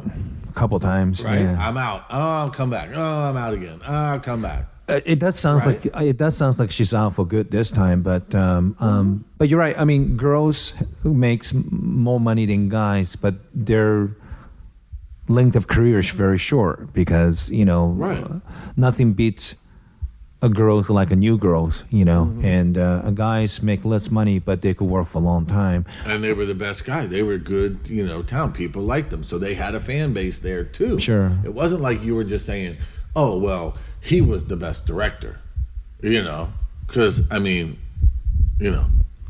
there's Andrew Blake, there's this guy, there's that. I mean, there's what I'm saying. There's a lot of different great directors. Sure. All right, but those guys, I mean, they were run from great directors, great perverts, because they were great talent, right? Yeah. That was the difference. Every day I shoot Manuel, I still go, fuck me. The perversion in him, the love of women, wearing his face in a woman. Yeah. Trying to suck the soul out of her almost. That's it. That's always going to, everything else can come and go, but that you want to lock that down. Sure. So I get that. I was just saying, like, what separated John from the other company was he believed that when the directors own their product, they have incentive to work really hard with their movies, and not only that, but he had a good taste and he knew exactly what he wanted from people, and he's a big fan pornographer. I think you and I will probably agree. Jules and John are probably the only one of the few people in the business who own the business actually watch the movies, because I don't want to name other people's company, but you get. Oh, they don't watch the product at all. They don't watch it at all, and you could tell because Jules and John are really are fans of porn, and they watch their movies and directors that work for them, but also porn from other people, because I remember Staliano's office, sometimes he'll be like stacks of porn that have been shipped to him. Part of it because these guys want to become one of the roster at the Evil Angel, but also John's fan of the other people's porn, and they will, he definitely watch everything, yeah. And then, once again, I saw you work so hard. You were running like Tasmanian Devil, like you were doing everything, lights, moving the camera around, and making sure the paperwork was good with the girls, and and I not the paperwork, because that is something I don't like doing, and I oh, that's right, Holmes were doing that. I leave that to Tony Flush. I was taking the IDs and making sure that everything worked out and everything, but the lighting and stuff like that, when we get into something that's, I'll call more theatrical, right, with the way we were lighting the dungeon and keeping it, I really enjoy that kind of work. It pushes me in an area where I'm not at every single day. Yeah. And when I can do it and do it right, and I stand back and look at the way it looks, and I'm like, wow, okay, that's where I realize that I've learned things. Yeah. And I really enjoy doing it, and I don't get to do it enough. So many people think that, oh, well, you're a gonzo guy, right? Because we have that. We have that separation. Sure. The gonzo guys and the feature guys. And isn't it funny how they don't cross genres?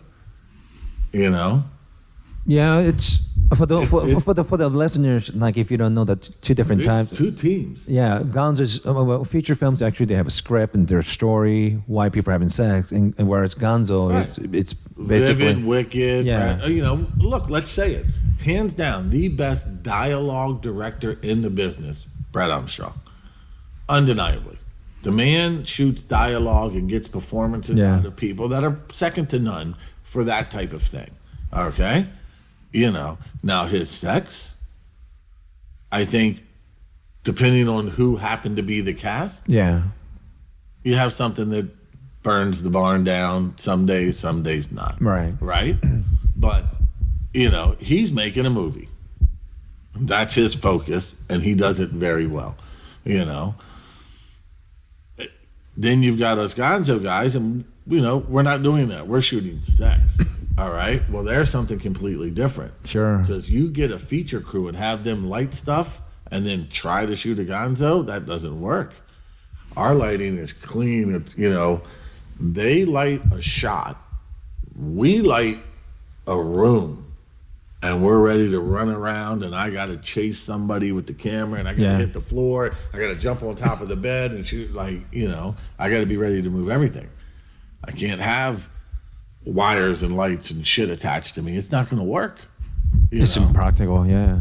Like you don't see somebody that crosses those two camps. It's two different skill sets, right? Right, and you always see the same cameraman, right? You got, well, it used to be Jay and Barry Wood, right? And then Chris, and then Matt. He was the feature guy, and who's the old man? I'm not really familiar with the future stuff. I'm really gonzo guy, so. And those cameramen over there, and they work. Yeah. And do what they do. And they're good at it, but that's it. And when you try, because this one guy, Bella, when Bella first did her first movies for Sensations, or Cineplex. God, you're going way back. She hired these other people, and I was watching them shoot because I was there with a friend, and they had the cameras up on the shoulder, shooting down. And I was just like, they had this giant, that fist, that whole arm thing. Yeah. Trying to shove it in the girl. And from the top, you got to be underneath. You can't see from the top. You can't, that's not where you want to be.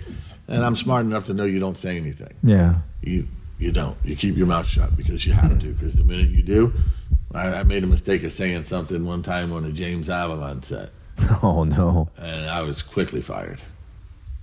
You know, and but I was right. He said, okay, great, that was perfect. It was perfect, just the way you did it. And the guy was like, oh, well, don't thank me, thank Chris. He told me how to do it. Because that's the And it was like, I don't give a fuck who told you how to do it. And the next day I was told not to come in. Because there's a lot of prejudice against adult movies because, in Hollywood, they think people in porn can act whatnot. But you know what? Hollywood actors, if they have to do sex scene, it's terrible and they don't know what they're doing. Mm-hmm. And man, I don't know which movie it was, but Staniello, that thing, his camera work, I could tell it's just a pervert.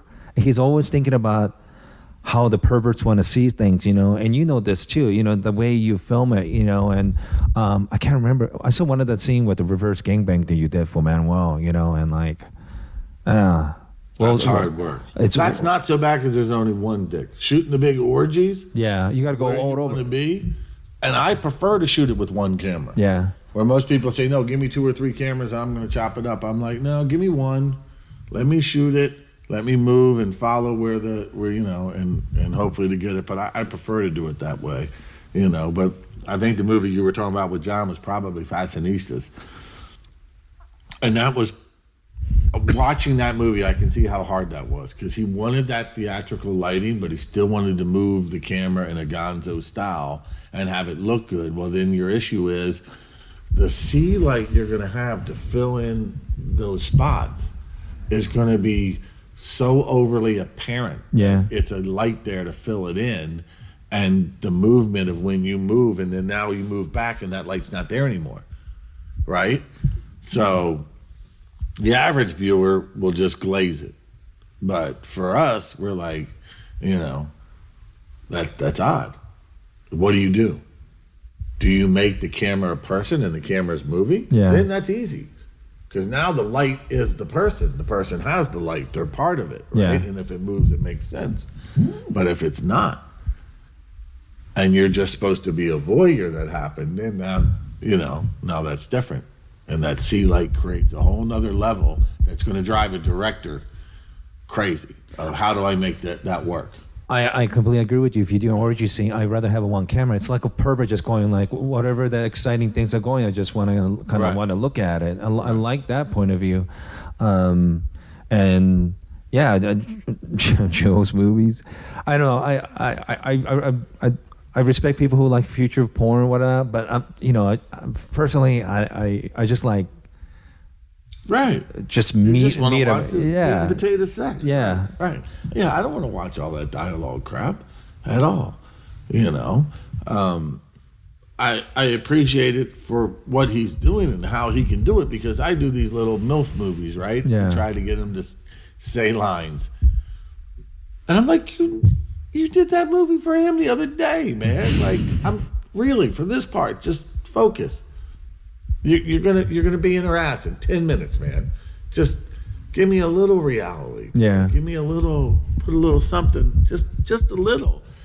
I know you do MILF movies, but were you surprised? I mean, I think it was like American Pie. That's the first time I heard the term MILF, and early '90s, mid '90s. I think the girl's career ended once they, I don't know. Oh yeah, but much. Like if you hit mid-20s, you were kind of, if you're like not a star. But isn't it amazing? Like these days, MILF girls are even quite often, if they're big enough, they make more money than young girls. Well, before I stopped performing, I was quite pleased because I got to have a few moments with a few of the ladies that I grew up watching. So for me, that little comeback was nice. Which girls? Well, Julie Ann, Lisa Ann, O'Connell, Brittany O'Connell. Oh, wow. I think that's how you say her name. I can't remember now. Shayla Laveau. Wow, that's going back. Yeah. She was in my POV movie, Crazy for Cougars. And You also did something with Debbie Diamond and Ginger Lynn, didn't you? I did a blowjob with Debbie Diamond, but that was actually for Pat Mine. Oh, okay. That wasn't for my movie. I shot a gangbang with her for my movie, but I didn't perform in it. And that was, once again, because I had watched her growing up. I was like, oh my God, you know. Man, she definitely had that ferocious sexual energy. She's really tall, and she looked like an Amazonian woman. And Well, I'll tell you this: you can't make her choke. No, because I tried. We were getting to know each other while Bart was setting up the lights. Next thing I know, she's blowing me, and Bart's setting up, and she's doing there, and it just. Bart's like, how is that? And I said, I don't know, let me see. And I grabbed the back of her head and I push it down as hard as I can. I'm just holding it there, right? And I'm just waiting to hear that, you know what I mean, to let her up. And I'm holding it and holding it and holding it. And he starts laughing and I pull it. I'm like, yeah, what am I kidding? You know what I mean? She's amazing. Wow. I'm like, yep. And then, but when I shot her for the gangbang, it was the first time she ever did double anal. And we did double anal and filled her pussy. Right? And she's like, what? What do you want to, you can do that? And I'm like, I got Steve Holmes, Jan Scott, Mark Wood, Mr. Pete, and John Strong. Oh my God. You know? I'm like, baby, we can do this. Yeah. All right? I'm like, when do you guys get by her mouth? Because I want 4 tight, right?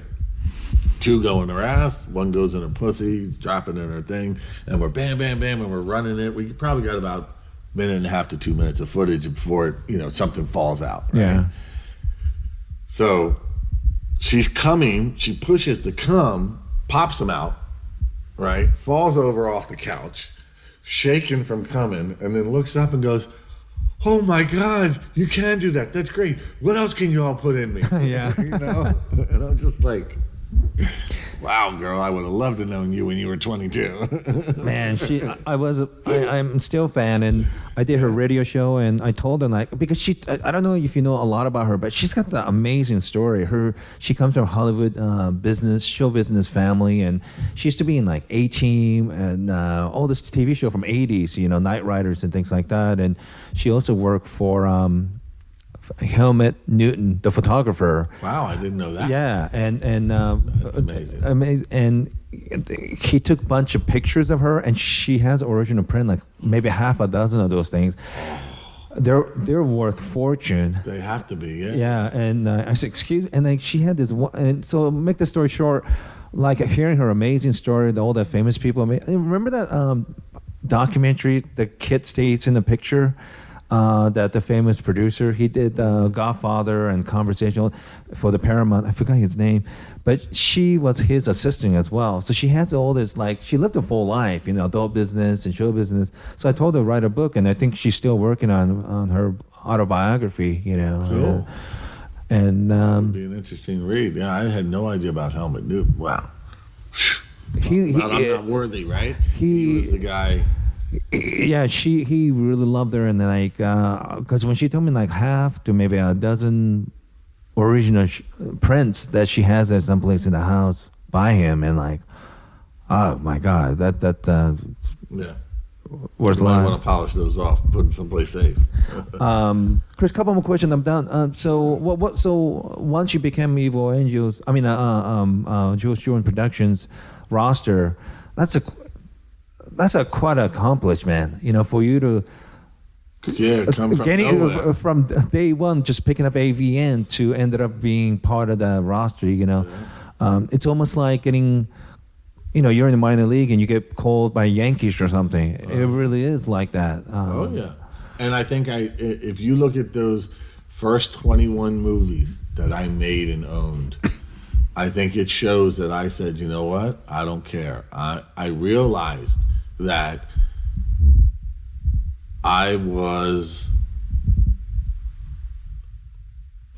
like, you know, more like the John Leslie, right? Mm-hmm. Where I did perform throughout the years. Let's face it, I was never a active performer out there. You know what I mean? I worked for people that I liked to work for, sure, that would allow me to be me and didn't ask me to do, you know, more than what I wanted to, right? Right. You know, let me do the scene I want to do, and I'll work for you. If not, I'm not, right? So most of my work was with, you know, my friends, which was nice. I knew that when you went into that store to buy that movie, you had that chance to buy somebody that you were a porn fan because you were a fan of them as talent, right? Right. An Everhard movie, a Manuel movie, a Stefano movie, you know. Now, where I put those guys in my movie, I wasn't in my movies unless it was a POV movie. Right. You know? So you're buying it on the strength of the movie, not on my, you know, that you're a fan of mine as a performer. Sure. So, excuse me, with that, I was like, I'm going to make sure that they grab this movie. I'm going to give them their money's worth, right? So 2 discs. My first Oil Overload had 7 scenes. Even the reviewer missed a scene. Wow, that's a lot. Yeah. And And you, they weren't little scenes. I mean, I had big scenes. I would put, you know, an orgy and a DP and then 2 girls and a guy, like, you know. wow, you really spent money on that. Wow. The second Brother load was $53,000, and that's with me not getting paid because I owned it, right? So I didn't. Wait, you spent 53. $53,000 on a Gonzo. What did you? How many scenes? 6 scenes, and that's hard. That's not making the DVD. That's not editing. That's hard production cost. So you must got some big name girls. Yeah. 53. Jesus. That is a lot. I mean, and what was the response once you start releasing Jules? Oh, the sales, you know, were phenomenal. And then it just, once again, much like my biker movie, bad timing, man. You know, right when things were getting great. The internet. As you can tell by the no steps on the stairs. Mm-hmm. And where the backyard's been cleared out for a pool, but there's no pool there. Yeah. Yeah. So, you know, things were good enough that I started working on the house, and then all of a sudden, whoa, what's this tube site thing? When did you? Now we're back down to rates like we were when we got into the business. Yeah, it's. I remember because when I used to work for Evil Angel before they start having problem with the internet, every convention the last day is Sunday. Mm-hmm. Remember those? Like it used to be Sundays, and after it was done, John would take everyone at the company to these restaurant, and it's a really fancy one too. And those days I remember. You know, Rocco will come in, Manuel, and they will bring the hottest girls from Europe, you know, and you're just sitting in, you know, this expensive restaurant with this meal. Like, what a way to start a new year, you know? But for me, it was probably like 2007 for sure. I mean, I noticed like, holy fuck, every year from that year on, the convention getting smaller and smaller. Because I remember Red Light District used to have like a big ass, you know, booth. Remember that? Like, oh, come on. Even Jules. Jules had the Pornitentiary. Remember? It looked like Yeah. a big prison. Now we've got a backdrop with pictures on them, you know? Still looks good. looks good. But it's definitely different. People are paying attention to where they put their dollars. And that's fine. And things have to, you know, give and take. And fans have to give and take. But, you know, remember, and you can go back on the old, like, boards, Adult DVD Talk, and it's so funny because I was very vocal about this in the beginning, and so was Mike Quasar. And we kept saying, hey, guys, there's going to be, you know, a downfall to this. And it's going to be, maybe not today, maybe not tomorrow, but as things change, you know, we're going to have to change with them. And you're not going to get the movies, you know. We're like, look at the record industry. Yeah. Look at it. You know, who's making the money? Bieber, Britney, you know, those people that it will, right? Because they're not getting that theft. The other people, they can't survive. They're not there anymore.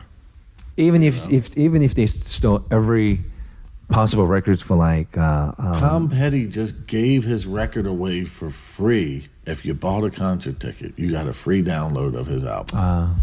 Joe, and I know I'm going to mispronounce his name, but the blues guy, the new blues Sam Smith sensation. or Joe Bossaman or Bossamon or something like that. Yep. He just announced his albums for free download. And wasn't it U2 that U2. give You fucking two had to give their album away. Yeah. U2. Really? Now, what the fuck does that tell you? Okay? And what are you getting for it? You know what this new music is? It's shitty. And me and Veronica Avila were both giant music fans, right? And we talk about it all the time. And I tell her, I'm like, you know, she'll be like, oh, listen to this new band. And I'll go, okay, they're good, they got talent. Problem is, they're not produced. You know, they'll start playing, and then it's all one da-dun, da-dun, da-dun, da-dun, da-dun, da-dun, da-dun, maybe a little lead here. And then da-dun. There's no hook, there's no chorus, there's no bridge, there's no, you know, it doesn't change. If you listen to any of the other music that was great, the song changes. You know what I mean? These kids don't have a producer to teach them how to write a song. There's a reason why Paul McCartney and John Lennon wrote masterpieces. So much masterpieces. Why Jagger Richards, you know? Like, they got that formula, you know? You're making stuffing and you're not putting any sage in there. It's not going to work. Yeah. Right? But at least, you know, music people, at least they have concerts and they could still make money. But porn people, I mean, you know, Yeah, sure, you can't do that. girls could go tried. strip. Raul Christian. He tried to do the live Gonzo when you could get on your computer and you could talk to us. You could hear us, what we said, and you could type in a response and say, do this, do that, or whatever. You know, and I thought it was brilliant. I did. And I thought, wow, what a way to interact with your fans. And a little hard because everybody in the world has got, you know, that 2 hours that we're going to broadcast. Yeah. So that's very difficult. But at least, what a great idea. but at least he tried to do something different, you know. But it's tough. I mean, girls could do girls could go on the road, dance, maybe even escorting. But what does male heterosexual guys gonna do? You know, there's not a really option for those guys, you know. And that's why. What would you feel about AVN? I heard AVN's gonna have. What's one of the porn tube guys going to have a booth or something like that at the convention? Yeah. So, yeah. I know. I worked for Raul. He did this thing and he interviewed different people, and we had to bring that guy in and interview him. And I'm like, I'm leaving. Yeah. I'm like, there's the camera. He can stand in front of it and press the button. I said, I'm out. Yeah. Don't want to be in the same room with the guy. Yeah. It's fucking tough, you know. Well, what? 2 years ago, that guy who was running Manwin was the keynote speaker. Yeah. Really? For those you Guy who robbed us more than anybody is going to sit in a room and be the keynote speaker and talk to us. My reaction to that is very simple. Have you ever seen what's that one movie where all the bikers go into the bar in Little Italy in New York? And they try to throw him, the mafia guys try to throw him out of the bar and they won't leave, and he turns around and he locks the door and he's like, yeah, now you can't leave. Oh, I don't know that one. For the listeners, there was a bunch of these college kids in Montreal, and you know they were kind of goofy around and started a porn thing, and that was Brazzers.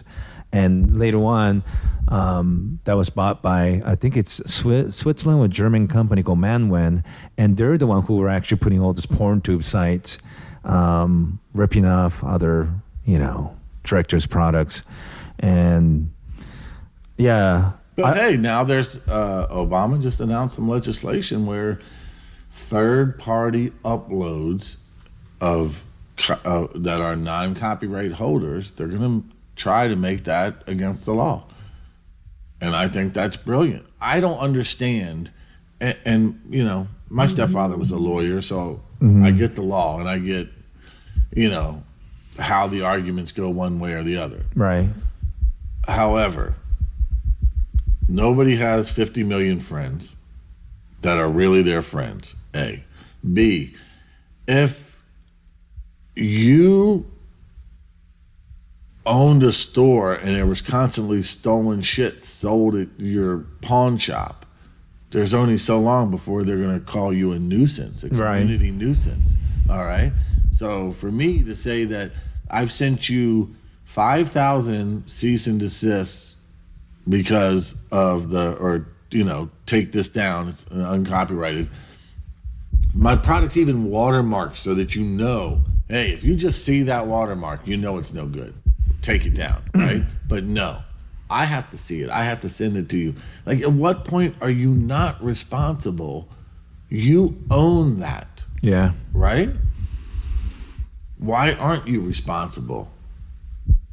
I can't wrap my head around possession is 9/10 of the law. If it was uploaded to your server, you are in possession of it. Why is that not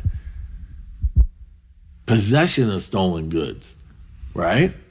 In a different format. Like, obviously that can't relate, but they took my product and put it up on your site.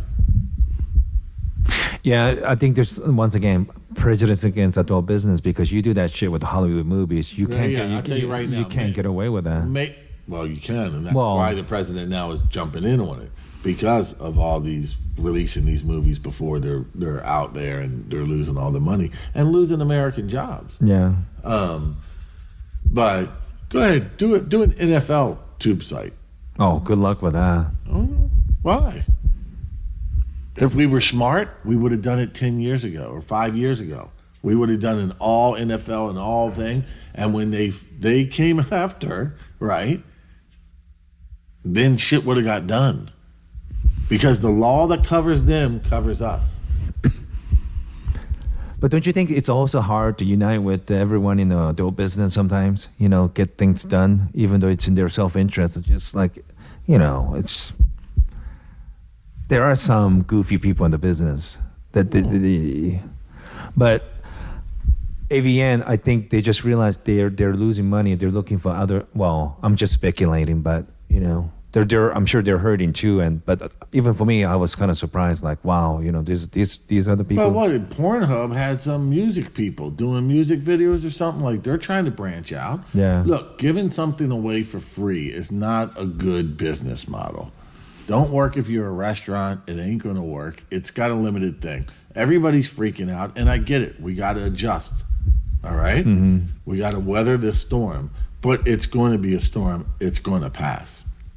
They can't keep continuing that idea. And everybody's like, well, now the kids expect it to be free. Well, you know what? The minute it's not, it's going to take a few years. And Yeah. then they'll realize they got to pay. It's the way it is.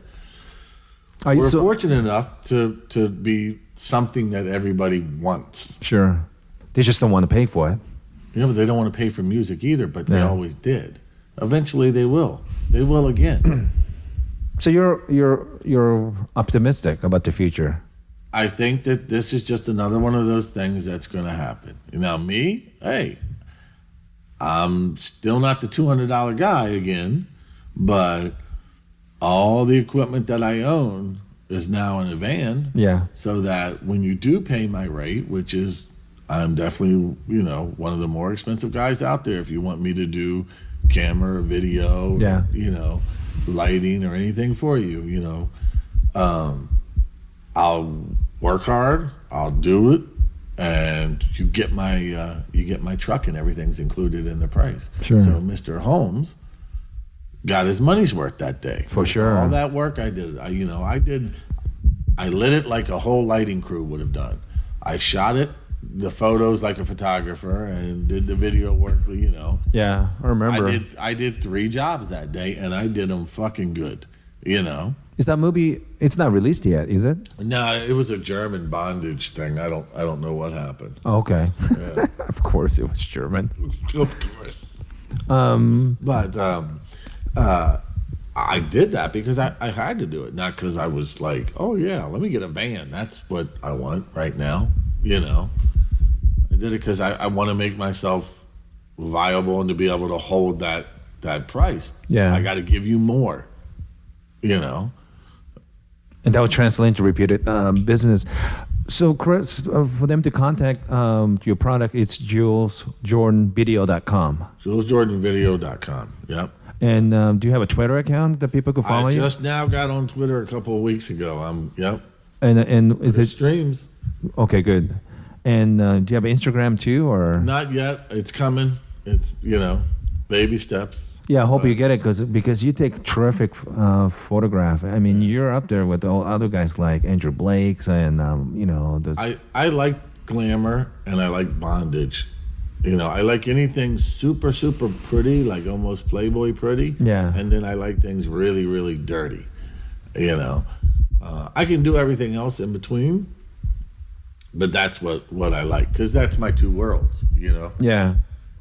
I like. I used to be the biker guy running around in the dirty world, but then I think when you watch porn or some of my friends would go to those strip bars in Baltimore. And I'm like, dude, I don't want to go here. These girls are nasty. And they're like, yeah, but she's gonna give you go in the back. She'll, give you a little tug or a little suck or something. And I'm like, I don't want that. If I'm gonna go spend money looking at a girl naked, I want her to be something that's unattainable. You know what I mean? In my eyes, And if I can get her, even better. But let's be honest, you have a higher standard than because all the hundreds and thousands of girls you've seen over the years. I mean, before that. Yeah. Now I don't even. I go into the bar and they're like, "You want a lap dance?" I'm like, "Yeah, no." You're talking to a wrong person. Yeah. I'm like, it's not going to do anything. We kidding. Is this out of line question? Because sometimes people don't want to answer. Like some of the favorite girls that you work with, not necessarily just sex scenes, but like actually working with, filming. I mean, do you have any the ones that like stand out after all these years? Well, a lot of my exes, obviously. I loved. I loved shooting Angel Dark back in the day, and our divorce was horrible. But that being said, at that point in time, wait, you mean Angel Dark with from not Slovakia? Yeah. You were married to her? Yeah. Oh my God, her tits are just unbelievable. Yeah, they were pretty nice. Wait, but you were married to her when to when? Technically, 06 to just like 3 years ago, the divorce finally went through. Oh my God. But we were only together for about 6 months. Oh my God. Still, you guys got to Google her because when you talk about 2006, oh my God, that's just like the peak of her. I mean, she's still beautiful, but right. But that's like no. 04, 05, 06, she was amazing. I mean, Jesus Christ, her all tits. that stuff I did with Zero Tolerance back. All those boxes with her from them was that time, and we got along good, and even before we got together, we shot good stuff. Then that's why. Then I like working with Lisa Ann. We're on Friends, and I did the production on her movies so far to date, and she announced her retirement. But I imagine if she continues to do production, I would still probably be her crew. I don't see that changing. I hope not. Love working with her. There's great people that you get like this. A sad note is Veronica Avlov. I really like shooting her. Really work good, with her and everything. And we're dating now, and so now she doesn't want to work for me. She doesn't want to perform for me, even though it doesn't bother me. Yeah. At all. And I've told her, just, it's okay. But, hopefully over time, if we stay together and everything gets comfortable, we'll be okay. And I hope so. We did some pictures the other day. She let me take pictures of her that were really cool. It's on my Twitter, her dressed like a kitty. It's really nice. Just... Who else do I really like? God, I like to... I'll tell you, here's one. Bella's first couple movies. Belladonna, yeah. Yeah, especially her second one, because her first movie for Cineplex, I only got to do, I think, 1 or 2 scenes. And then the second movie, she let me do everything with her. I think she only did 2 or she did 3. If she did another one, then I did it. And then when she went to Evil, Nacho hooked her up, I think, with Darko. And then I guess John didn't like a couple of the scenes, or they didn't like something, and she wanted to reshoot 2 scenes.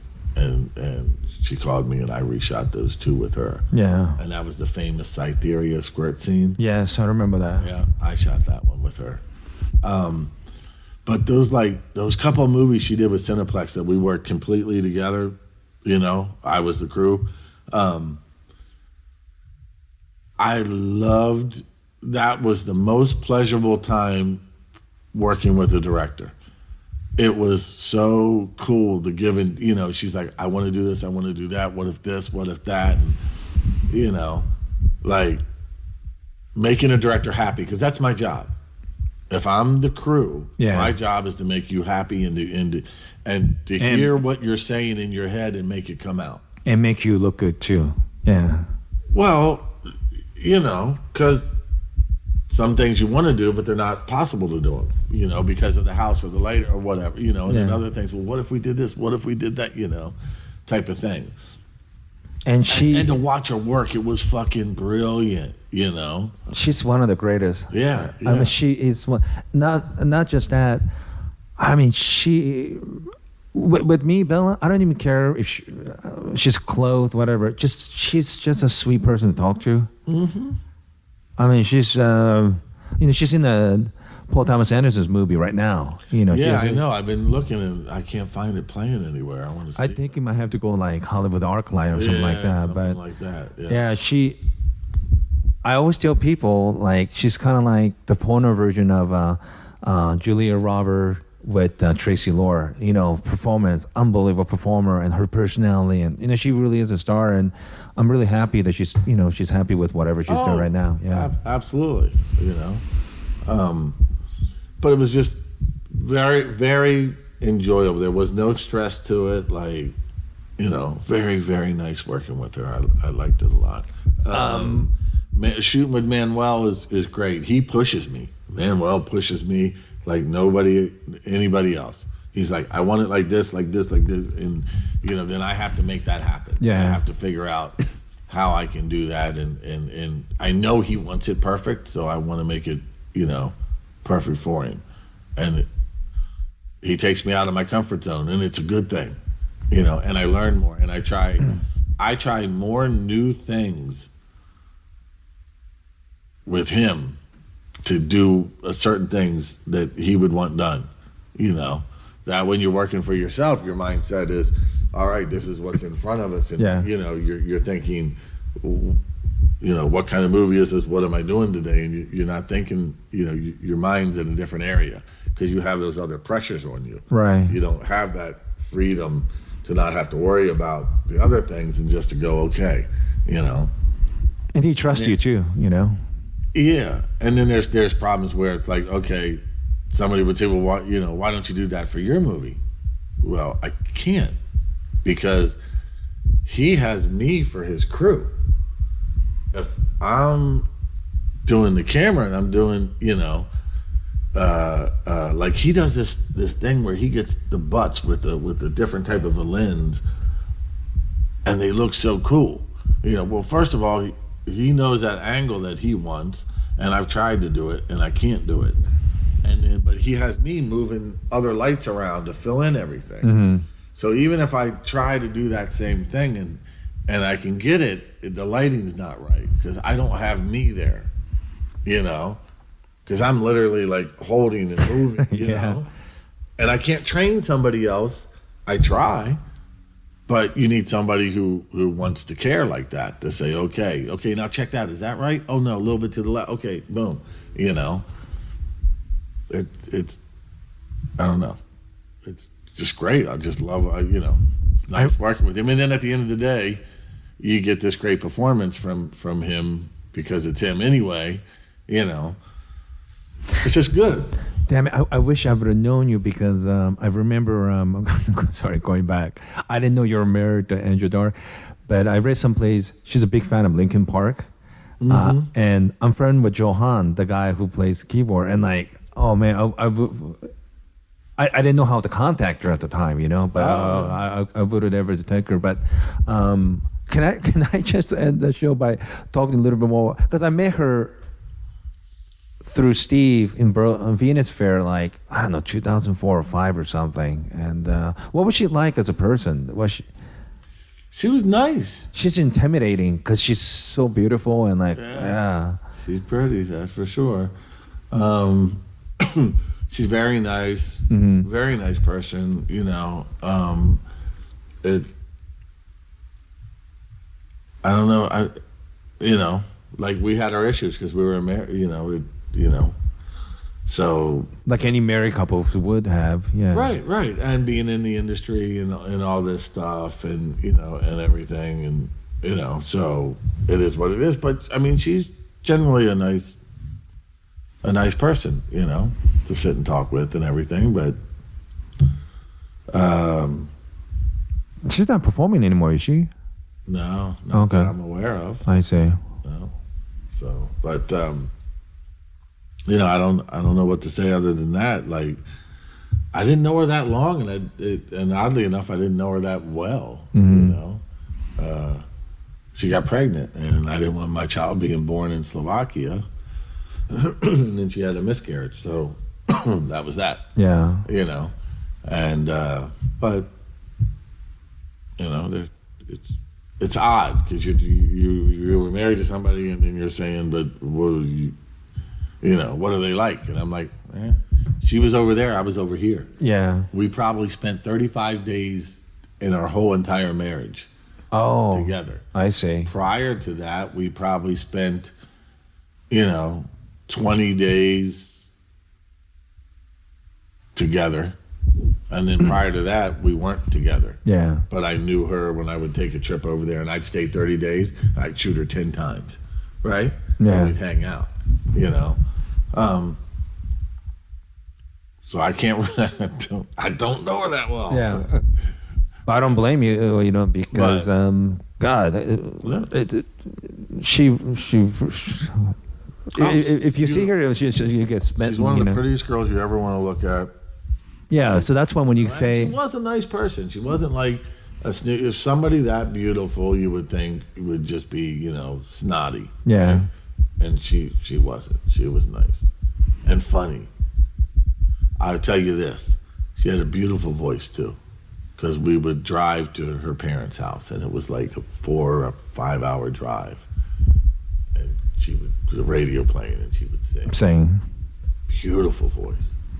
And I guess I did, you know, porn actually kind of worked out for her because when you live in Eastern Europe, life is pretty hard. I mean, salary, unemployment is so high, and even if you have a job, pay is just shit, you know. So, you know, one of my favorite persons in the business, Sandra Romaine, and she said, what difference does it make if you make one movie of 700? Once you make one, people are going to judge you. So she really worked hard and saved money, and I hope she's doing okay. But yeah, I think most of the European girls, especially from Eastern Europe, they have a different mind frame. They're here to work and, you know, make money and have a career in this. And, you know, American girls have different attitude because they grew up, for most part, life is a lot better here. So I'm sure a lot of them for money too, but you have a luxury. Yeah, you know. I mean, that's the old saying, right? The girls in Eastern Europe do it as a leg up. Yeah. They do it when they go to college, or when they're out of school, right? In the old days. Yeah. Now I hear it's different over there. They're, you know, everybody's partying and stuff. But before, the girl, because porn wasn't really displayed in their country. Yeah. It was an export, right? So they could get out of high school, go to college, do this work. And nobody would know mostly, like Not really, they wouldn't know. And then once you got done your studies and you got a job, well, now you can, because over there you got to pay cash for a house, right? There's not credit like we have here. Same thing with the car. So they get a car, they get a house, and they have their job. They're set. Now they're good. Now they're comfortable. Now they can have that little leg up. that normally people work their whole life and hoping to, buy an apartment over there. Yeah. Right? So it's good for them. Over here, it's more like if you turn to this, it's like, oh, what went wrong? Yeah, You know what I yeah. mean? Like, because America does have those opportunities. And most of the girls that are coming in aren't thinking, oh, I want to be a conglomerate, right? I want to be Lisa Ann or I Yeah. want to be Jenna Jameson. Most of them are like, so what's your plan for the future? Well, I'm going to a rave Tuesday night, Yeah. something like that. Like, it's. Yeah, the serious one have definitely a career plan, and they work really, really hard. And I've heard it 1,000 times, but none of them are here owning that company. None of them are the next Jenna Jameson. That's why. It seems like it's more difficult now. You think that could I happen don't again? think it's difficult. It's only difficult because, okay, let's talk short term. Let's say the last 2 years. Who was poised to be the next huge thing that could have started her own gig, could have made that money, could have made it happen, but then just disappeared? Chrissy Mack. Oh, actually, I was thinking about that. Okay, all that weirdness was lying in a time where everybody says, yeah, but that's over. That person will never happen, right? Isn't Bonnie Rotten kind of doing it now? Yeah, but not to that level, though. Yeah. Like, for whatever reason, she wasn't the craziest performer in the world. She was, but all those little weird things that need to align were aligning. And then she just said, all right, I'm done with it. Okay. Fine. Jessie Jane. She was big. Well, right. And then you say was. Yeah. But she was with digital her whole career up to a little while ago. What she was there. She Yeah. was that girl again. She was, there was a moment, I think, if she'd have not signed those last couple of times and jumped away and maybe did her own thing, she could have been that person, something like that. But I'm sure they paid her a fuckload of money. I'm sure. So, well, Because I remember and it's a lot of work. it's a lot of work, but I remember late 90s, even early 2000s, when you look at E Channel, you see some of the bigger porn girls actually doing travel show and things like that. Remember that? Yeah. Jenna. Yeah, and Thing from Cancun, from Cannes. But, for Jessie, she's got that kid, has a child. So, I could imagine that you go, all right, well, under a contract, I get security. I still have to leave, but I can be home more. yeah, And I respect that. I respect that decision to say, money's not the end all. Family and being there, coming from a divorced home, and as we talked earlier about my mom, I very much respect a woman that's like, no. and there's a lot of girls like that in business. They have a their own single parent. They have to take care of the kids. So, Right. Yeah. Right. Yeah. Did you work with Jessie Volt? Yeah. What's she like? Boy, she's a beautiful girl and nasty too. Yes. Yeah. Oh, yeah. We've always had a great thing. I only shot her once for myself, but I shot her for Manuel. I shot her for Mr. Pete. Shot her for somebody else. She's French, right? Twice for Manuel. Yeah, she's Yeah. French. Yeah. She definitely likes my photography, Definitely. And she asked me, she goes, when I come back next time, she's like, can I hire you to take some photos for me? Does she have a production company too in France or something? I or don't know what she has or what she does, but she was just asking. She's like, I really like yours. You're good, And I said, well, I'll do it if you want. She's like, okay. So we'll see if it happens, Yeah. But I know, and I like it. I would when there's that. Okay, I'm going to give you more, and I'm going to give you more. Yeah. Right? Because we both care. Because so many of these girls, you can take a picture and it's beautiful, and you show them, and they're like, okay, what So do I jaded. do next? Now they just don't care. Yeah. I do what you tell me to do, right? They're watching the clock, Right. basically. Basically, right. Did you ever work with a girl named Faith Leong? Mm-hmm. That was a while ago. Wow, God. Yeah. Boy, she was a pretty girl. I only saw her once, and that's it. Yeah. Well, I mean, I still think pretty wise. I love my ex. We were just boyfriend and girlfriend. We weren't married or anything, but Rebecca Linares. oh, you were with her? She's from Spain, right? She's tiny. Yeah. Oh, you know what? Now I remember. Did you used to go when Manuel used to invite people from mixed martial art, and they will watch it at his house? Yeah. Okay, that was you, because I think she was there with you, and we were watching. And Manuel ordered a bunch of food for everyone, and we were watching the fight. Yeah. Yeah, she's beautiful. Yeah. Is she still in the business in States, or she's back? No, she left. She went with another camera guy in the business, and I know they had a baby. I'm assuming they got married. I see. Yeah.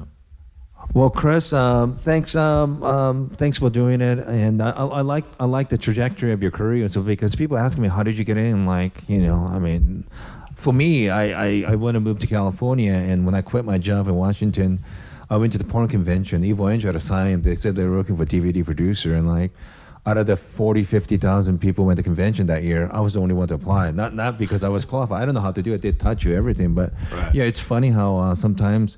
Literally, all you have to do is show up and ask and say, "Could you give me a job?" And like, yeah. And Jack Napier was looking for work, and he called the wrong place, and he just accidentally called a porn production company, and he was sweet and convinced. And girl said, "Why don't you come and check out the?"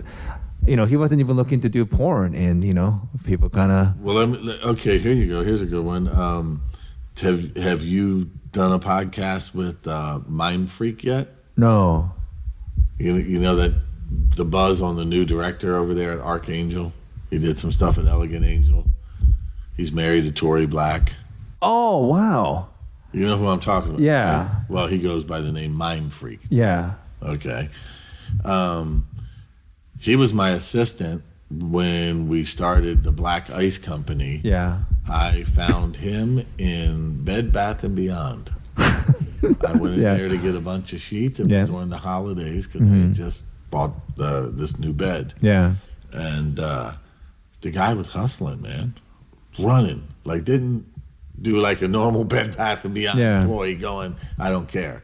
You got this? Let me check for you, man. And he'd run, he'd come back. Yeah. Yeah, we don't have that one. We got this one. You're like, and then I had to go back in a couple other times because things didn't work or whatever. But you like that, right? Somebody hustling like that. And his hustle, man, and talking and everything. And I just said, hey, we're getting ready to start this this black company, Black Ice, and I don't believe that I should be the one doing it. I think that the black product wants a black director. I think they want that. They want, because in the old days we'd reach our hand out and grab the girl if like you're not getting anything kind of a tease. You're like, oh, whatever. I'm like, I think they want that voice. They want that flavor. They want that hand, like to be true to the product. Everybody over at Zeraton thought I was crazy. I'm like, no, I believe it. Wait. So there's a young guy working at that place with no experience with adult business. Didn't know anything at all. Yeah. So you changed his life. I mean, he's married to Tori Black. And they got 2 kids now. I took him to Prague. Yeah, and then when things happened in his life and he had to go on a vacation, government-assisted vacation for a while. So he needed somebody else to do his job, and he told a friend of his who he knew was an X-ray technician that they knew from basketball. He knew him from the gym. And he's like, no, this guy's solid. Trust me, man. I wouldn't do you wrong. And I interviewed him, and I'm like, okay. Seemed like we got along okay. And I'm like, let's give it a shot. So he worked for me here for about 6 months. I took that guy all over the world. I mean... What's his stage name? His name was Dwayne... oh, Christ, what was his stage name? Dwayne... I can't remember now what his stage name was. I know it by his real name. So, but we went to... it was Black Ice director as well. Yeah. But Took Chris, him to Brazil 2 times. Yeah. Took him to Prague. Took him a couple of times. Took him to Budapest, Italy. You know, yeah, that's you. like all You're over changing the people's world. lives. Like, yeah, he never thought he'd leave L.A. You know. And man, but Chris, you did someone solid. I mean, Tori Black is one of the most beautiful women in the business ever. You know, she just did Ray Donovan. She was in one of the episodes this season on Showtime, and she's great. And yeah, Well, Angie Dark and her, I mean, for sure, like one of the best good-looking girls ever. And that guy, if he never met you, he might have been just working at some shitty retail job for the rest of his life, you know? who knows? Yeah. Yeah. Man, Chris, thanks. And I love stories like that. And he must be very grateful what you did for him. That's such a, you know. Yeah, and he's doing well, and I like that. Mm-hmm. You know, and we still talk. He'll still call and ask me, "I got this. What's my angle here, man? I don't know Yeah. what's going on?" I'm like, don't take that shit, man. The shit we have to do, like going to work and shooting and doing the job, that's not the job. The job is dealing with the other side of it. Yeah. The heads of the corporations, the different this, the different that, you know, and like fighting for that extra budget money, fighting for, you know. Or fighting to get paid sometimes.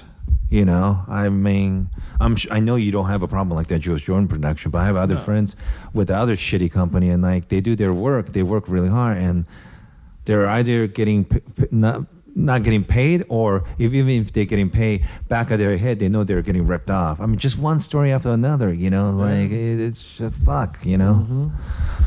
That's the work, Yeah. you know, and that's the work that nobody lets you know about until you get there, and then you're like, oh man, you know. So, but All right, Chris. that's why I like working for everybody. Chris, thanks for doing it, and thanks for all the stories. I mean, I didn't know you that well, but yeah, I think my listeners will like hearing it, and it's such a great story, man. Just if somebody would told you 25 years ago that you'll be doing this, you'll be probably surprised, right? I mean, you're just some kid in It's funny, 'cause Maryland. once I started doing it, like, you know, my brother's still back there, Yeah. you know, in Maryland, and he'll run into people because he left LA years ago. Yeah, And he'll run into, like, you know, it's a small town. Yeah. A lot of people, you know, dated a lot of people, and he'll run into some of my exes and be like, so what's your brother doing? Oh, he's out in California making porn, you know, and they're like, well, that makes sense. all right. On that note, Chris, thanks, and can't wait to see you again, and continue the good work at Jules Production. And man, your stuff is great, and you work so hard, and I really appreciate you doing it. And everyone, please follow Chris's Twitter account, and please pay for his product, for God's sake. Pay for it. You know, it's worth it. He put his heart and soul into that product. So check it out. All right. Thanks for listening in. Talk to you guys soon.